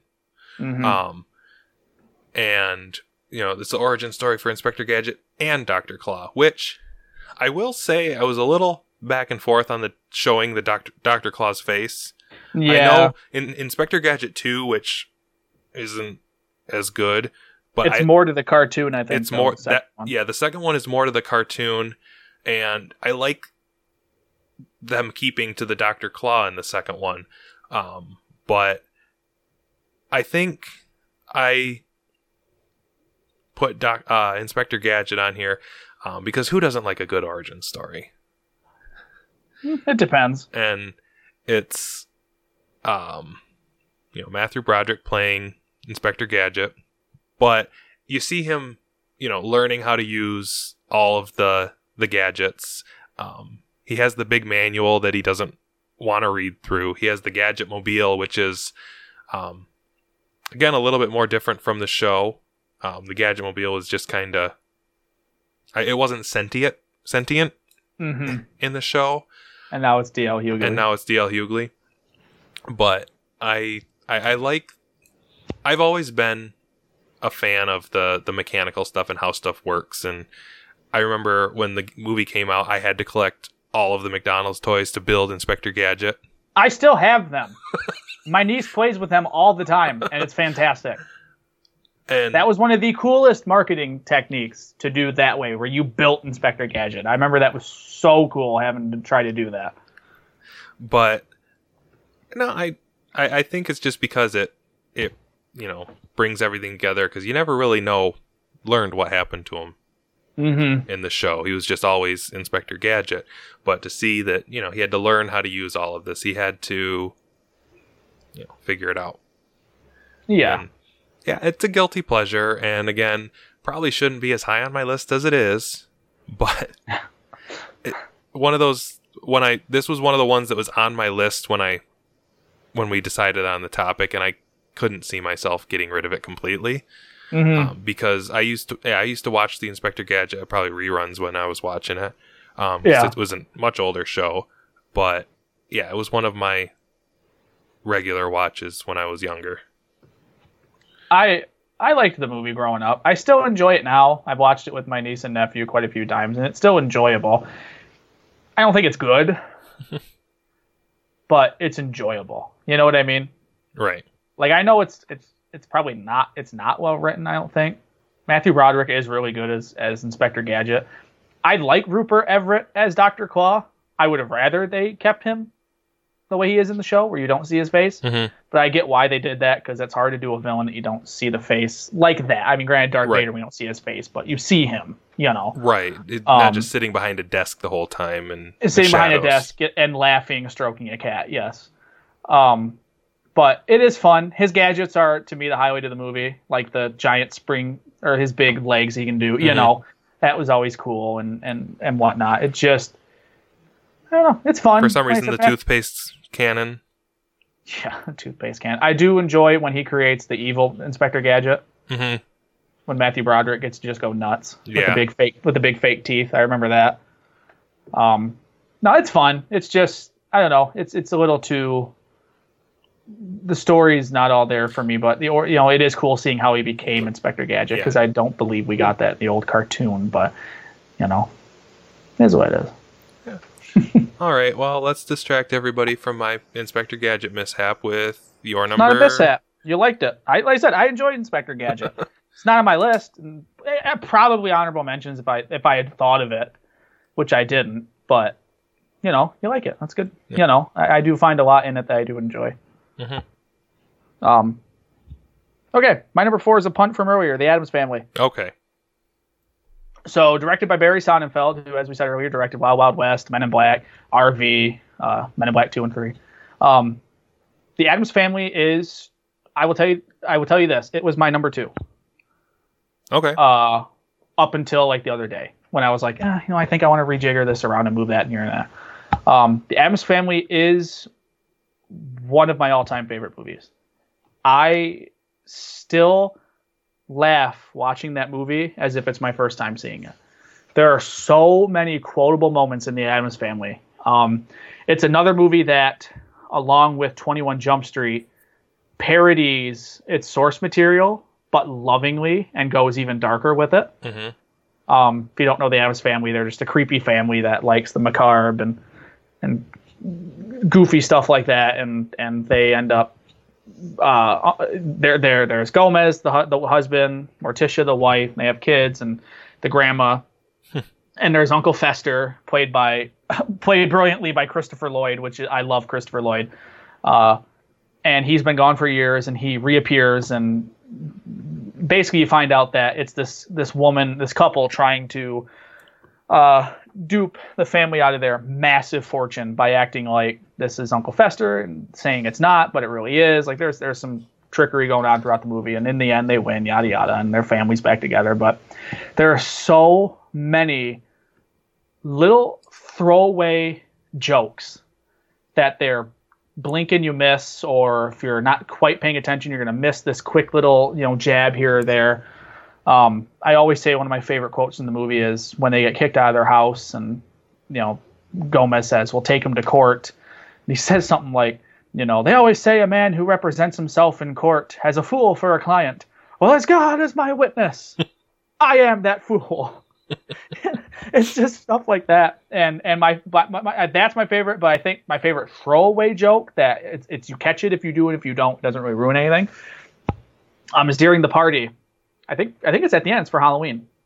Cousin It comes, which if you don't know who Cousin It is, it's the character with he's just hair, just the long flowing hair. You don't ever see the character's face, nothing. He just kind of talks like me, and he comes in a cowboy outfit, the holsters, gun holsters, belt, and the cowboy hat. And he walks in with the girl that's with him, whatever, and the girl goes, "Yeah, he's a real hit out there. Everyone keeps asking where he got his costume." Obviously, everyone's thinking, "Holy crap, this hairy thing, that's a great costume." But Gomez's reaction to that is, "It is a really good hat." It's so good. And like I said, it's something that he says it, you might not get what he means by that, to the fact that like he's not thinking, "Oh, it's the hair." No, it's not just a really good hat. But it's just, the movie is filled with that type of stuff, because they transplant the Addams Family in like a world that like looks at them as like, these people are weird, And I was going to bring it up earlier during 21 Jump Street, but I saved it for now. I had the Brady Bunch movie on my list too for a while, because that is one of my favorites, and they do the same thing where they take the Brady Bunch family and transplant them in the year it was made, which was like the mid 90s. And what would that family be like in that time period, this very happy-go-lucky family in this very grungy 90s. And they're a lot alike in that regard. Around the same time, they were made. And the Addams Family does that really well, where it's like, God, what is this with this weird family? Like, God, they're so strange. What are they doing? But that's what's fun about it. And it is just so good. But you had on yours, so what do you think of it? You touched on all the points that I had. I love the acting. I don't have much to say. No, it's just so much fun. And like I said, the Brady Bunch movie was on my list for a while, but I had to take that off. And like I said, I love that for the same reason. I kind of want to talk about that, piggyback with it, because like I said, they are kind of in the same vein as kind of poking fun at the source material, but lovingly. But the Addams Family the sequel's just as good too. The Addams Family Values. Either one could be on my list, but I just thought, well, it's the first one. I'll put that as as that one on my list. But yeah, if you haven't seen the Addams Family, get out there and see it, because it's definitely dark humor. I mean, the movie opens with them dumping a cauldron of hot potion liquid on top of Christmas carolers. They don't show it, but they're doing it. It's alluded to. It's alluded to, So it's definitely dark humor, but it's that offbeat kind of, brand of humor that I really enjoy. So I definitely love the Addams Family. So like I said, that was a lot lower on my list, but I had to bump it up for some stuff. So that's my number 4. I always love in the second one the whole scene, the Thanksgiving narration, the play, where Wednesday takes over and turns it into chaos, and no. And it's the Macabre family just kind of the modernization of the classic show, and they're creepy and kooky. Mm-hmm. Yeah. Yeah, it's a good movie, and I wish they would have did more than just two, but we get what we get. Raul Julia, who plays Gomez, passed away, so they really couldn't. So, and he was fantastic, and they're all really good. So I can't recommend it enough. Addams Family, number 4. We'll see how the new animated one goes. Ah, that's right. They're doing an animated one, aren't they? Yes. That's right. I can't remember. Hopefully it's good.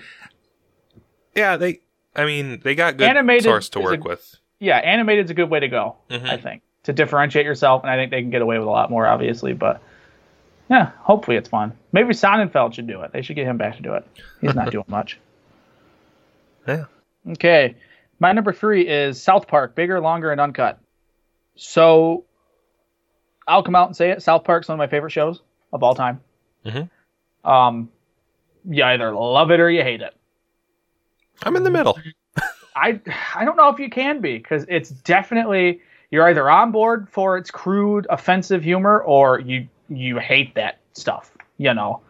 But South Park the movie, they did exactly what you're supposed to do with the movie, which is what you can't do on TV. And South Park definitely gets away with a lot on TV. At that time, they didn't get away with as much as they get away with now. But, I mean, right off the bat, they let you know this is a movie made for the theaters to get away with it. I mean, the first song in the movie, or the second song when they go and see, which I'm not going to say it on here because we're trying to keep it clean, but they say the F word like 50 times in one song. At least. You know, and it's just outrageous. Basically, the 4 boys' favorite TV characters make a movie, and the parents hate it, so they arrest them and are going to execute them for crimes against children. Basically, it's Kyle's mom's leading the charge, of course, as she does in the show all the time. And the side plot, as more ridiculous, is Satan is in a love relationship with Saddam Hussein. And it's an abusive relationship with Saddam being abusive to Satan, who doesn't quite know if he likes it or not. Like, it is just outrageous upon offensive, upon outrageous, upon offensive, you know? And they knew that. And I wish they would do another South Park movie. I know they've talked about it for a couple of years now, but they just end up making it a 3-part, whatever they're doing, a 3-part show, episode, you know? But the South Park movie is so funny. The songs are catchy. They're really well written, but I think that's what I was going to say. I think my favorite part of it is that it is a musical, and the songs are so catchy. Yeah. I mean, and you don't, and you do hear people. I have heard people that I either wouldn't expect to like South Park, or maybe I know they don't like South Park, say Blame Canada. Oh, and yeah. they know it. And it's stuff that they know, that exactly, whether or not they like the source material, it's caught on to people that are outside of the South Park zone, if you will. I think the score was written by Trey Parker and Matt Stone, the creators of the show, but also by a famous movie score composer, Mark Shaiman. I think maybe Shaiman. I think, I could be wrong, but it's someone who writes that type of stuff. So they kind of definitely made sure it was catchy and well written and just goofy. I mean, like I said, Satan's in a love relationship with Saddam Hussein. Kenny's like their therapist, you know. Cartman is vulgar as ever. And like I said, they did, I'll say this, they did what I wish the Simpsons movie would have done. Simpsons movie, granted, the Simpsons on TV never say the F word and have it bleeped. South Park does. But I felt like the Simpsons movie didn't go far enough in their movie to warrant this is why we needed a movie. You know, so we could do something we couldn't do on TV. South Park did. They made a movie that they were like, this is why now is the time to do this movie. This is why we did this movie, is because we had this story and we couldn't do this on TV. You know, and I think that was a smart thing to do on their part. And it's just incredibly funny. It is really a funny movie. When they replace Kenny's heart with a baked potato on the operating table, is great. You know, like, just so many dumb things. And the offensiveness when Kenny's going to hell and Gandhi's down there, you know, just like, how offensive can they get? You know, Right. and then they touch upon pretty much all of it. And like you said, the songs are great. And I love the South Park movie, and that's why that is my number 3. I had to look at Mark Scheinman because I still had the Addams Family page up and saw his Yeah, name he sitting did there. Addams Family. He Yeah. also did George of the Jungle. Oh, did he really? Did he do South Park? Was that right? He did South Park. He did Hairspray, the movie. I know he did Hairspray. He did Mary Poppins. I He just believe. did Mary If you want- Poppins Returns. Yeah, he's a known guy. That's why I think it was smart for them to get someone like that to write these very vulgar, goofy songs, because they added a little more credibility to them and a little more like they're smartly written. And Trey and Matt, who create South Park, are smart writers already. I mean, they've won numerous Emmys. Like, I always get mad when people say, "Oh, South Park's just trash." It's really not.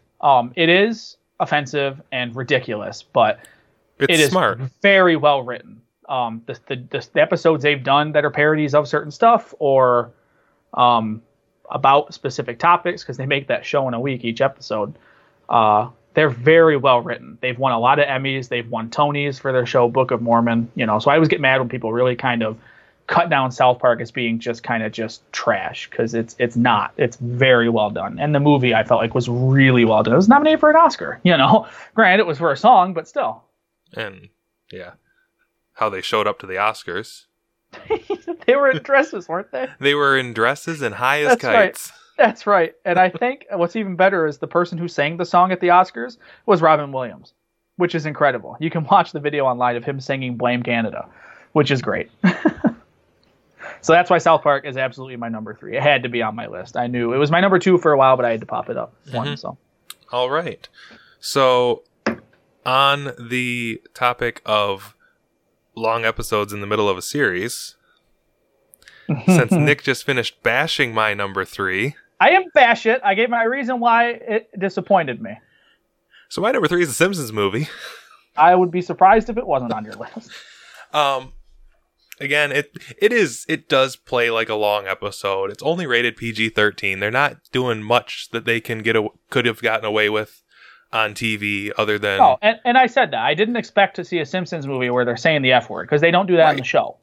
But I just felt like they didn't do enough that differentiated it itself to warrant besides the hour length. and a half a movie. Well, exactly. Yeah, the length, but I mean there are good, aspects to it. It's on my honorable mentions. I'll just tell you that right now.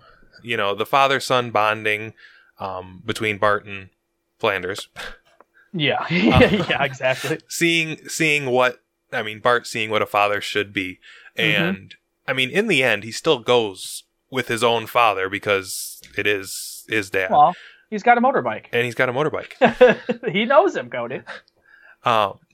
And Albert Brooks' character in that movie, Yeah. the Schwarzenegger president. Well, yeah, it was actually Schwarzenegger as the president and not McBain. No, it was President Schwarzenegger. Schwarzenegger. No, all around. Do you want to read them first? No, just this one. And yeah,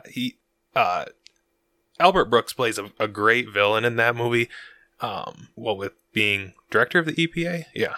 For those that don't know, Simpsons movie, the lake's getting polluted, and the EPA comes in to try to get it under control, so they're monitoring it, and Homer, in his laziness, just dumps pig poop into the lake, and that, which is the tipping point. that is the straw that breaks the camel's back, and completely just ruins everything. So the EPA actually comes in and puts a dome over Springfield, and of course Homer's blamed for it because they caught him on camera. They know it was him. So they're exiled. Well, and they escape out of the sinkhole in the backyard, but they're essentially exiled. The top of his head is showing. Clawhead. I like that moment. That was, I think, other than showing Bart's doodle, Yeah. Homer flipping them off was the only really big thing they wouldn't have been able to do on TV. Yeah. Yep. So no, it was a long episode, and I'm a huge fan of old Simpsons. Me too. up through season 13 or so. Yeah, same here. And going to see that movie, I actually got my mother to go to the midnight showing with me on that movie. Yeah. She's not a big, go to the movies person, but The Simpsons was my childhood because it was, and it felt like I was watching an adult show that wasn't quite an adult show. It wasn't South Park. It wasn't South Park. Yeah. It was, that and Seinfeld was what I could get away with as a little kid. For sure. So yeah, The Simpsons was my childhood, so I had to include it. No, it was on my honorable mentions. Even though I did think it is just a long episode, they didn't do what I wanted, which was give me a reason it should be a movie like South Park did. And like I said, it's not me bashing it because I do love the Simpsons movie. It's a fun movie. It's an hour and a half episode. Granted, the scope of it's a lot bigger than what they would do on a show episode, I think. But other than that, it is still a really fun movie. I mean, they gave us Spider Pig. Does whatever a Spider Pig can. Spider Pig does whatever a Spider Pig does. Can he swing from a web? No, he can't.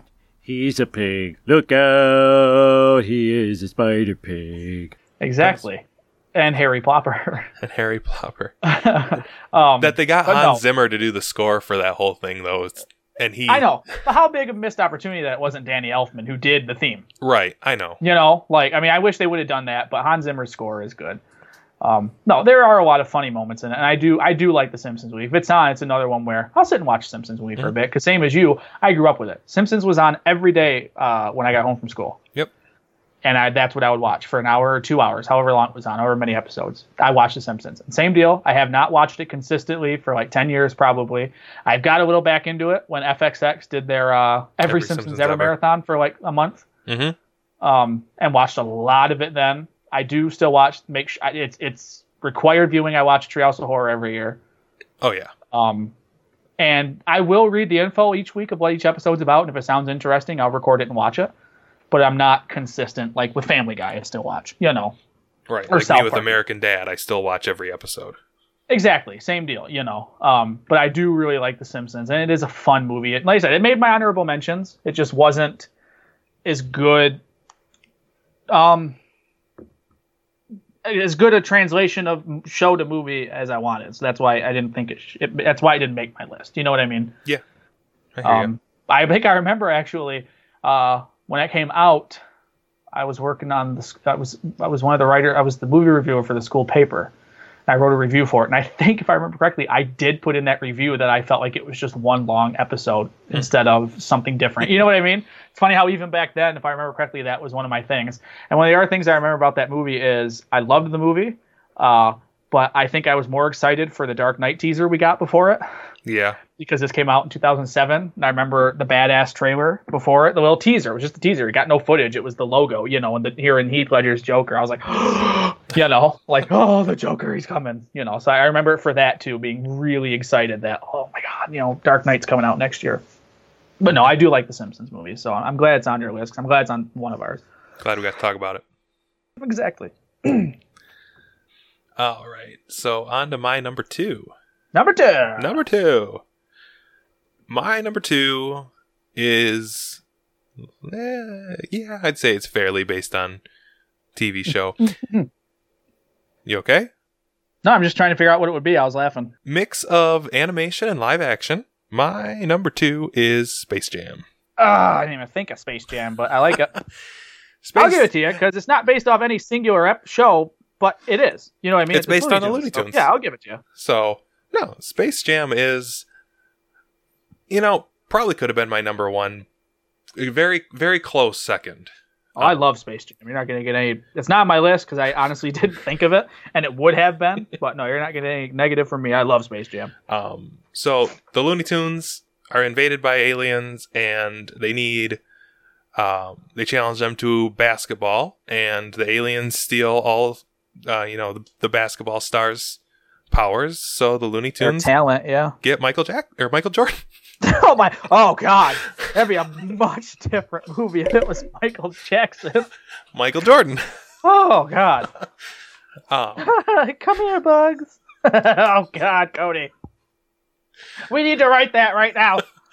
Oh, but I know it's you still get all of the classic Looney Tunes shenanigans, quite literally. Introduction of new characters, even Lola Bunny was made for that movie. Yep. And became a permanent. I think she's on the new Looney Tunes, which good for them. Hey, Brendan Fraser connection. He was in the second Looney Tunes movie. He was back in action. Back in action. I don't know how I feel about the sequel coming out. I'm excited for it because I really like LeBron James as both a basketball player and as an actor. He's funnier than hell in Trainwreck. So I haven't watched Trainwreck. Yeah, no, he shows he's good at comedy. I wouldn't have thought so about Space Jam until after I saw that, and I was like, oh yeah, no, give him Space Jam. He's really a likable dude, in the movies. So, and it's kind of upsetting hearing how Michael Jordan can be. Yeah, that sucks. He was an idol. I mean, we grew up in the peak Chicago Bulls. Yeah.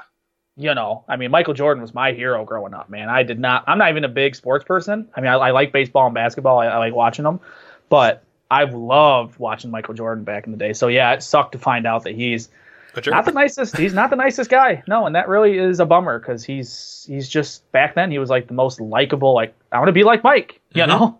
Yeah. So yeah, but I took based on a TV show loosely when I put Space Jam on my list. But it is. But that was one of the things that was one of the movies that I had to have on. Once we had it, Simpsons movie, Space Jam, and my number one were, my top three from. Yeah, I didn't even think of Space Jam, just because it's based on a whole series. Well, yeah. TV wise, you know what I mean? Yeah, it's based on a bunch of shows. Stuff. It didn't make me. I didn't think of it, but no, it would have been on my list. I love Space Jam a lot. And Bill Murray, Cody. Yeah, Bill Murray, Danny DeVito. Yeah, Danny DeVito.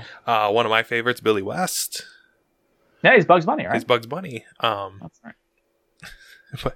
And yeah, all the cameos by the basketball players, who you can tell some of them are not great actors, but no, not at all. Charles Barkley is atrocious. Larry Bird was great. Yeah, Larry Bird. That's right. And it's safe. And yeah, Bill Murray playing Bill Murray. Exactly how I expect Bill Murray to actually be. With how selective and picky he is with movies, it's incredible Bill Murray agreed to do it. Not because Space Jam's bad. I love Space Jam, but just didn't seem like something Bill Murray would do, And I even love they have the line where when he appears at the end, what's his face? DeVito's character goes, I didn't know Dan Aykroyd was in this picture. It's very self-aware. Yeah. I love that about that movie, but it's just so much fun. I really do like Space Jam. And putting aside, everything we know about R. Kelly now. Yeah. I Believe I Can Fly is still one of the best songs. Mm-hmm. And gives me chills when I hear it. When that movie opens, because they open with that, when the pans down from the stars and it's young Michael Jordan playing basketball and it just kicks into that score, I believe I can fly. It gives me chills every time because it brings me instantly back to my childhood watching that movie and wanting to be Michael Jordan. Like I want to be that basketball star. Which made eating at his restaurant in Chicago even more incredible. Because I thought, he'd be there, but he wasn't, which was upset. Right. But what's nice about the movie is it's breezy. It's a really short movie. Oh, yeah. It's less than an hour and a half. It goes quick. It flies. I didn't realize that until a few years ago. I bought it. I wanted my nephew to watch it. He'd never seen it. So I bought it on Amazon, and we put it in, and it was over. You know what I mean? And I remember thinking to myself, God, remember that being that short. What's missing? Did I skip something? Yeah. I was like, did I buy a weird Pakistani version that was edited or something? It was really weird, but no, it is really short, but I just think it's because it's such a breezy story that just flows through really, really good. And I love Space Jam, and I'm mad I didn't think of it because I just didn't think of it as a show, but it is, Yeah. But no, I'm glad it's on your list there because that would have been on probably my top 5. I love Space Jam. Yeah. But yeah, it's a great movie. You should be ashamed. Come on and slam. And welcome to the jam, Cody. Everybody get up. Time to dance now. God, it's going to be stuck in my head all night now.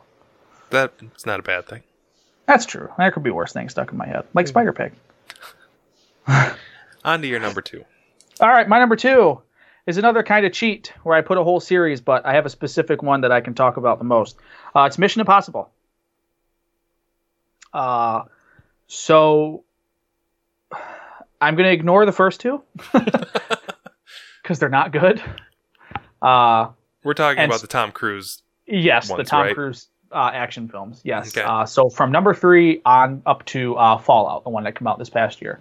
The Mission Impossible series has kind of usurped James Bond as like the better like action series. You know, they're just really well done, well written, and the villains are really strong. The set pieces are, you have to see them to believe them. Based on an old 60s TV show, spy show. And they keep a lot from that show. The whole, you know, if you don't know, even if you don't know what it's from, you know, this message will self-destruct in 10 seconds. Mm-hmm. That's from Mission Impossible, you know. And when J.J. Abrams brought it back with Mission Impossible 3, he's the one that took it into what it needed to be, which was really over the top and crazy stunts and really ridiculous villains that had huge plans, like really kind of not too serious, but serious. You know what I mean? So like that third one, it's Philip Seymour Hoffman, and he's an awesome villain. The fourth one, like I said, it's to me what Mission Impossible is going to be remembered for are the stunts they let Tom Cruise do. Mm-hmm. So in the fourth one, Ghost Protocol, he climbs the Burj Khalifa, I think it's called, the world's tallest building. Yeah. And he really did that. That is incredible that they would let an actor do that stunt. The one I specifically going to talk about, I think probably is my favorite, is Rogue Nation, which is number 5. It just had the best story, I think, the most stakes. It was really bigger in scope than even Ghost Protocol. But the cast is well cast. Simon Pegg is hilarious in all of them. Ving Rhames is really good. Rebecca Ferguson in Rogue Nation, a new character, she's stunning and perfect in the part she gets. But same deal. It all goes back to the set pieces. I think the action is so well done in the Mission Impossible movies. I mean, he is on the side of an airplane in Rogue Nation. The opening set pieces, he's hanging onto a side of an airplane as it takes off and goes up. And he really did that. He was strapped to it, obviously, and you know they don't show you that in the movie, but he told them, no, I want to do it. The studio had to up their insurance on the movie because Tom Cruise put up with Tom Cruise wanting to put up with Tom Cruise doing his own stunts.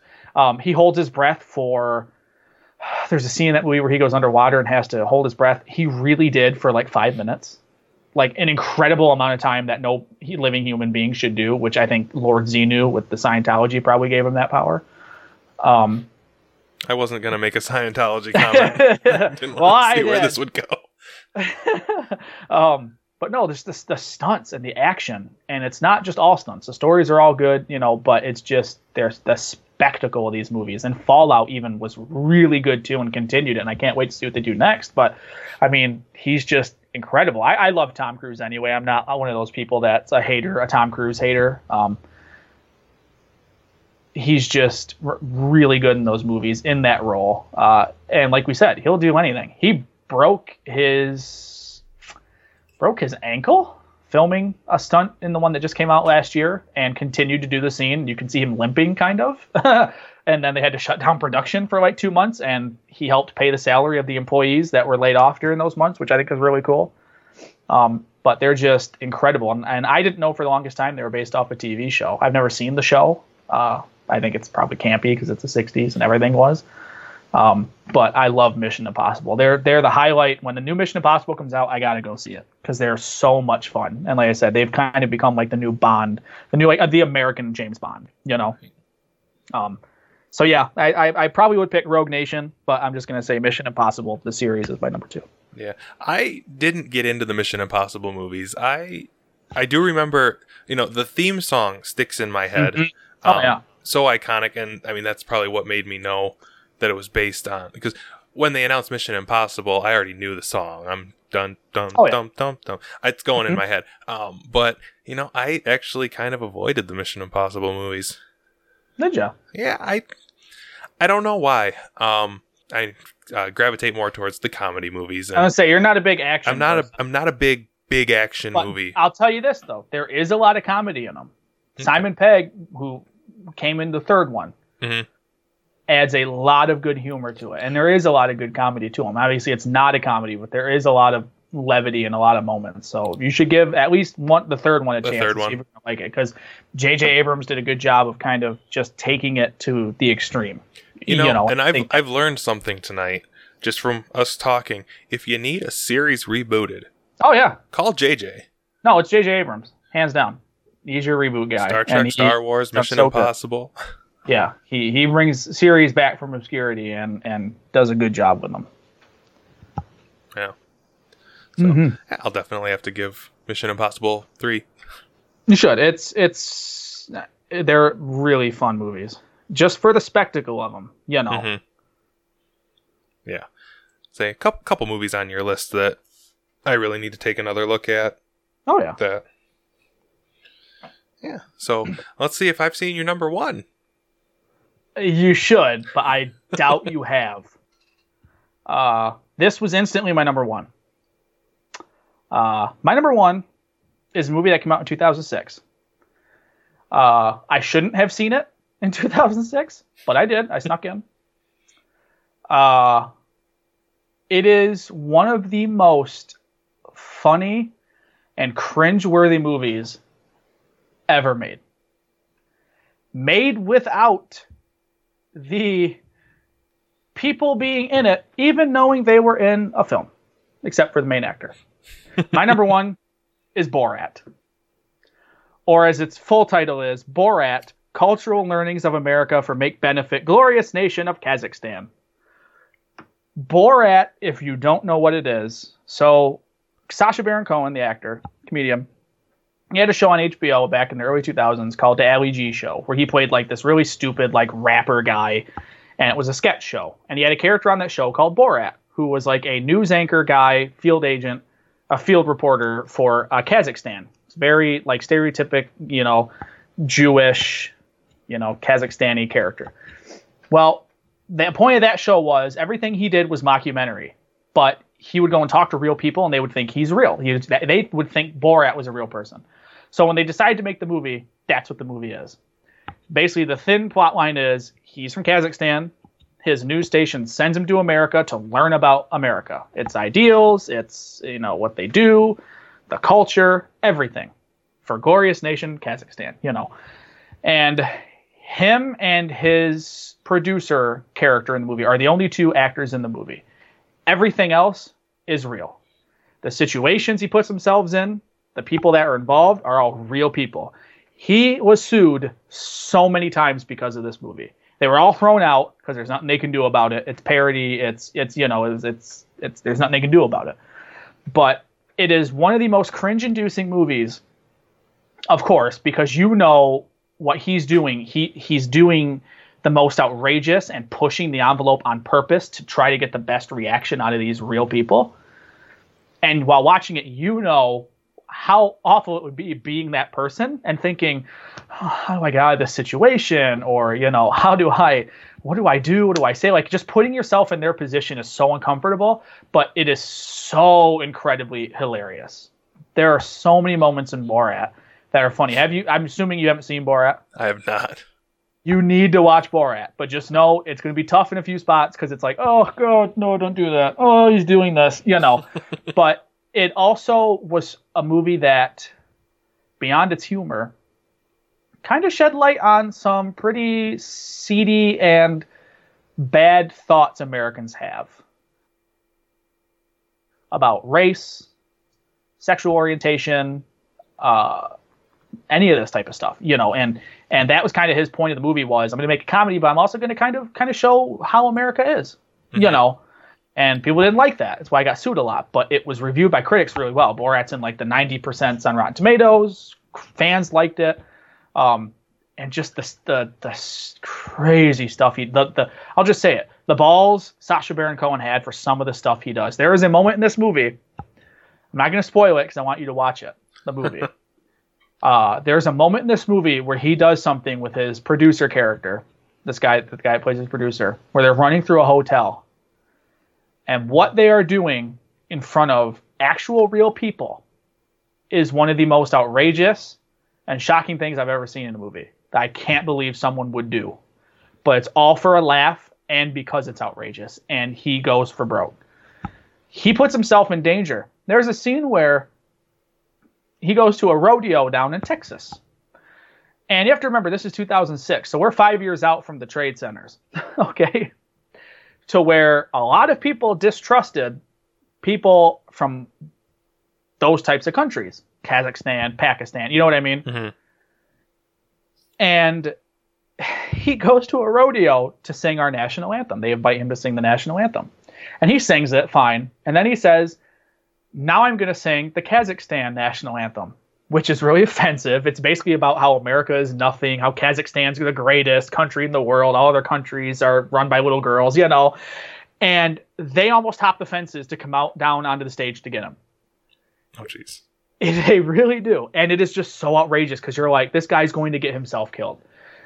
It is the crux of the movie. Also, throughout the movie, he falls in love with Pamela Anderson and wants like to find her and date her, which she's in it and plays herself. She's actually like the third person in the movie. That's an actual playing a part, not playing, you know, she's playing herself, but she's in on it. Okay. But it is just so incredibly funny. And the situations he gets in, just real quick, I'll say another moment I like. He goes to Atlanta, Georgia.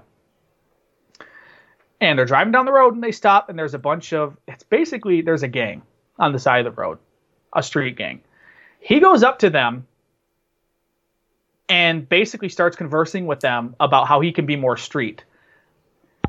I would be terrified to go anywhere near a street gang. Right. Any city, any gang.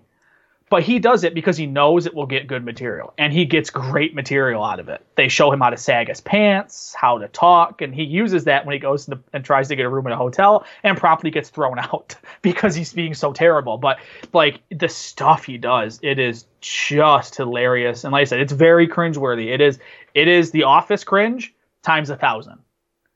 Because it's real people he's interacting with, and you know it's real people, and that's what I think elevates it. And so when I come up with this list of my top 10, Borat had to be my number one. It's a movie I probably only watch once a year because it is a tough watch. Mm-hmm.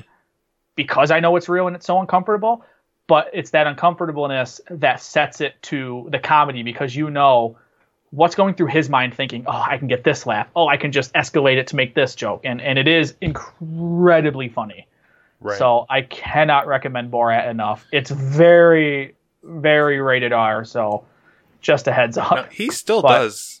He does a lot of like candid interview stuff because wasn't Bruno Bruno was interviewing? based off. Yes, that was another one based off his show. It's not as good. It's nowhere near as good. No, as I know that. And then now he has a show on HBO again where he's interviewing people. On Showtime, he had the show This Is America, which was kind of the same thought as Borat, which was kind of him going undercover as different people to kind of talk to real Americans about race and just topics going on in America. So it's kind of along the same lines as Borat, but even more terrible because I think the world has gotten more opinionated and just worse over the years. Mm-hmm. But Borat can easily be written off as, oh, it's just a guy going around doing stupid stuff, trying to make fun of people in America. And it's not. It's him mining comedy out of kind of American values and how some of those values are terrible, and there are just so good parts. In the very beginning, he's showing off his house and his family, and he's like, this is my cousin, and he walks outside and there's this woman standing there and he goes into this and he starts making out with her and he goes, is my sister. It's just so stupid. She's my sister. She is number 4 prostitute in all of Kazakhstan. Nice. It's so bad, but it's infinitely quotable. I quote Borat a lot more than I probably should. But no, I very much recommend it. It's something everyone should see. You know what I mean? Because it is just so holy crap. So that's why it had to be my number one is Borat. Cultural Learnings of America for Make Benefit, Glorious Nation of Kazakhstan. I'm not writing that whole thing on my note. I didn't either. You get Borat.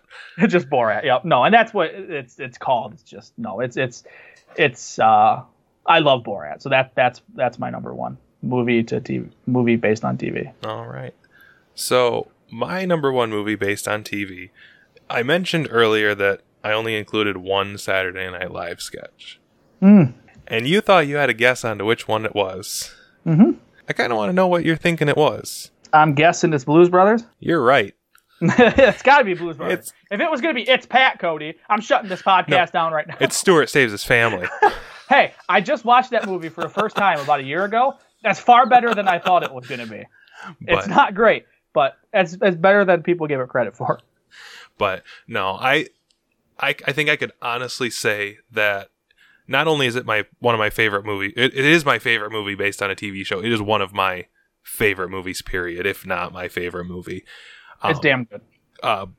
Blues Brothers. It's Dan Aykroyd and John Belushi as Elwood and Jake Blues, the Blues Brothers.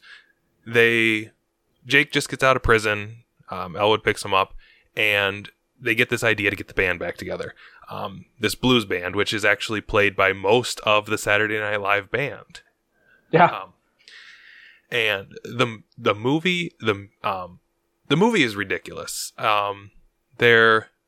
want to get the band back together to save the orphanage that they grew up on, or grew up in, because the church is going to close it. And they go around, gathering all the band members, but all of the cameos, all of the music, we got Aretha Franklin, Ray Charles, James Brown, just there. And of course it's a musical. They all sing, huge musical numbers throughout. Carrie Fisher is Jake's ex-wife that's trying to kill them throughout the whole movie. Just yeah, that's right. They piss off the Nazis, the Illinois Nazis. They're being chased by the police because they actually, I can't even remember why they're being chased by the police. They're being chased because they get pulled over in the very beginning, and Elwood has all those charges. Right, the parking tickets. They flee them through the mall. Yeah. Okay. Yep. So the mall chase scene, one of the most destructive movies. That movie held the record for most cop cars destroyed, didn't it? Until the record was broken by the second one. So the second one, right? Yes. Which is incredible to think that the record at one time was held by the Blues Brothers. Yes. I always love the Bluesmobile, which, an old Dodge police car. Yeah. That I guess they used like 20 that they bought from an old. They bought when they were decommissioned from a police department and used them all as props. They rigged them to fall apart, to jump, to go fast, to crash. I think they crashed, over 100 It's cars. a lot, yeah. But they just kept, and it's a sight gag. The cops that so many cops are chasing them, and they all just go off the edge of the highway. Mm-hmm. They do get the recording contract. They do get the band back together. They do get to save the orphanage. They still get caught. And the final scene is them singing Jailhouse Rock in the jail. But I remember when I was in high school, and I think I still have all the stuff to do it, but I used to. I was in the marching band, and we would play some of the Blues Brothers songs, and my friend Other Cody and I would dress up as Jake and Elwood Blues, and just have fun. And so, I mean, I have a Blues Brothers outfit. That's the one closest thing to cosplay that I've ever done. I thought you were going to say the closest thing to Cosby. I don't know why. Cosplay. For a split second, I'm like, oh, God. But, again, quotable. I hate Illinois Nazis. We're on a mission from God. It's 106 miles to Chicago. We got a full tank of gas, half a pack of cigarettes. It's dark, and we're wearing sunglasses. Hit it. Mm-hmm. No, it's a really good movie. I didn't even think of it, honestly. I should have. It would have been on there for sure, because I really do love the Blues Brothers. It's a fun movie. Aykroyd is incredible. John Belushi, unfortunately he passed away not too long after that, but he was really good in that movie. I always forget John Candy's in that too. John Candy's the he's the detective the chief, after him, right? the detective. Not the chief, but the detective. But it's just a lot of the music's really good. It's a lot of good cameos. Isn't it? Ray Charles, Aretha Franklin. Yep. I know Aretha Franklin might be the sequel. No, Aretha Franklin's Is she in this one? in both of them. Okay. It's one of the band members' wives, and she That's kind of right. has to give That's him right. She's at permission the diner. to Go. go. Yeah. And and a lot of people bash the sequel. I don't hate the sequel. It's not one of my top 10 movies, but the sequel was still good. Of course, Dan Aykroyd's still there. I hate the sequel. Dan Aykroyd's still there. They kind of replaced him with John Goodman, which is fine by me. who would have thought John You're gonna Goodman had replace that kind of voice? Yeah. Yeah. If you're going to replace him, do John Goodman, because he's fantastic. I just didn't think it's anywhere near as good as the first one. Didn't care too much for the kid, but no, it's Buster Blues. Blues. It's definitely not as good, nowhere near as good as the first. But Not at all. no, I love the Blues Brothers, and spoiler alerts, if we do our top 10 movies ever, it's on the list. My one of my favorite moments from that movie is after the nun. They both go down the stairs. They fall down the stairs, and the nun's up top in the doorway, and she says something, and then she crosses her arms, and she floats back into the room, And the door slams. and the door shuts. It's just one of those wait, what? Wait, what the hell? But it's just one of those weird little sight gags. She just floats back into the room. It's just I love that moment. Always calling her the Penguin. The Penguin, yeah. But It's a good movie. I like the Blues Brothers a lot. I think the music is unforgettable. I mean, it was all popular music otherwise. Yeah. It's not like they wrote new stuff for, but the using as much of the Saturday Night Live band as they did was, I think, a really great idea. Now, some of them are better actors than others. You can tell that. Yeah. And Dan Aykroyd still does the Elwood Blues character. Yeah, with hand-me-down John Belushi. He has a blues radio show that he does. Yeah. It's the Bluesmobile radio show, and it's I listen to it every once in a while. They took it off our local radio station, but Yeah. I'll listen to it every once in a while online. And Elwood Blues is his own entity. Oh yeah. There's Dan Aykroyd and there's Elwood Blues. They're two separate people. I've never seen them at the same place. Wait. I would hope not. Never seen them at the same place, but I think they're separate people. I would hope so. But so my number one is the Blues Brothers. Okay. Well, Our number one is the Blues Brothers. we're going to have to flip a coin because I'm not budging on that Borat. Heads I win, tails you lose. Works for me. Call it. All right, tails. Tails. Borat! Make benefit, glorious nation of Kazakhstan. All right. Borat, Blues, Space Jam. That's fine. Because you had Blues Brothers at 2. Mission Impossible. We'll do Rogue Nation. Put that as what it is. Just to have just one, you know what I mean? And we both had Addams Family. Yeah. I wonder, I'd say we jump up there. maybe that should be worth then. Because it was my 4. Yeah, so that'll Was be our yours, 5. What, 7 or 8? 8. So that's our number 5. All right. Simpsons and South Park. They both were number 3. They were both number 3. I let you have Space Jam at 3. Let me have I'll give you South Park. South Park at 6. Simpsons at 7. Okay. Gadget. Oh, yeah, yep. Flintstones or 21 Jump Street. I'd say we do 21. And then Flintstones. All right, so how about we put 21 Jump Street at 9 and Flintstones at 10? Sounds like a plan. Okay. I'm good with that list. Me too. All right. It's my turn to read and you do the numbers, I think. Probably. I don't care. Give me some numbers. Number 10. Well, you got to lead off with, All right, ladies and gentlemen. Here it is for your listening pleasure. Our top 10 movies based on TV shows. Starting with number 10. The Flintstones. Number 9. 21 Jump Street. Number 8. Inspector Gadget. Number 7. The Simpsons movie. Number 6. South Park, Bigger, Longer, and Uncut. Number 5. The Addams Family. Number 4. Mission Impossible, Rogue Nation. Number 3. Space Jam. Number 2. The Blues Brothers. And our number 1 movie based on a TV show is... Borat.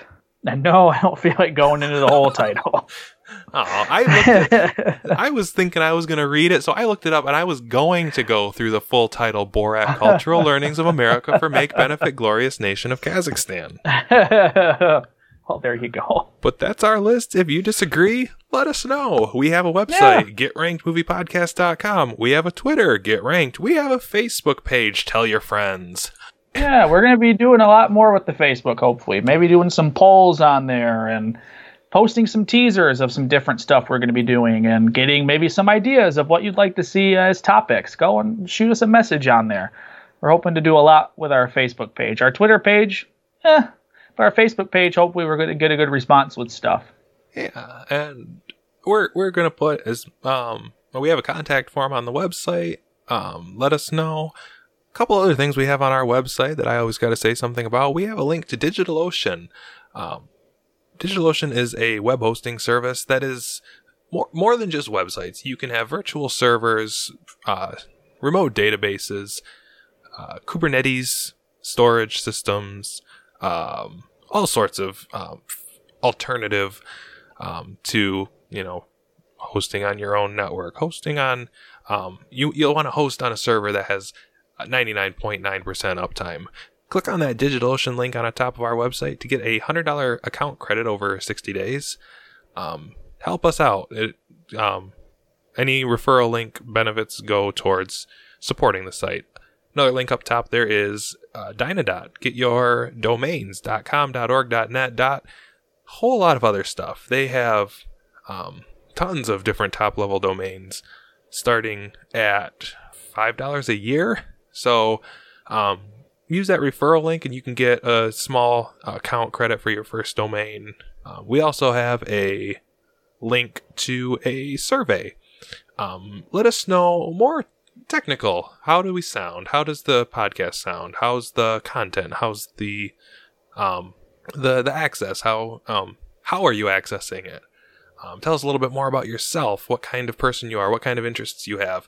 All sorts of information to help us improve the show, kind of more cater it towards our audience.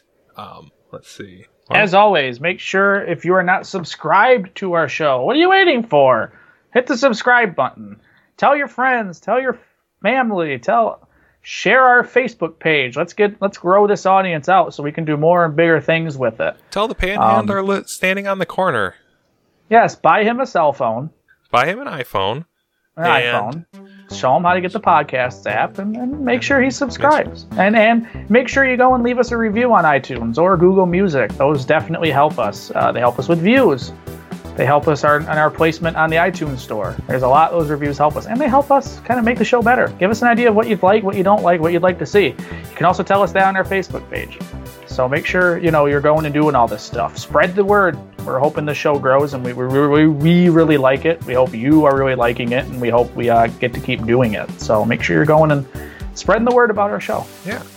I think that's just about it for our show this week. One last thing. The music you hear in the background, as always, is Locomotive by Anti-Load, Creative Commons. Next week, we get Super. So, until next week, I'm Cody. And I am Nick.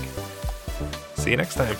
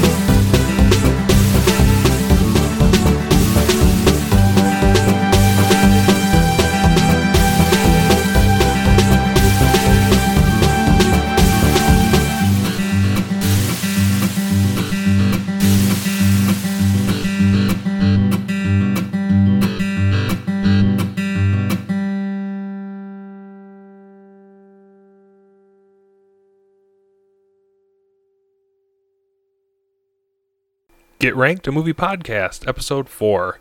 Movies based on TV shows.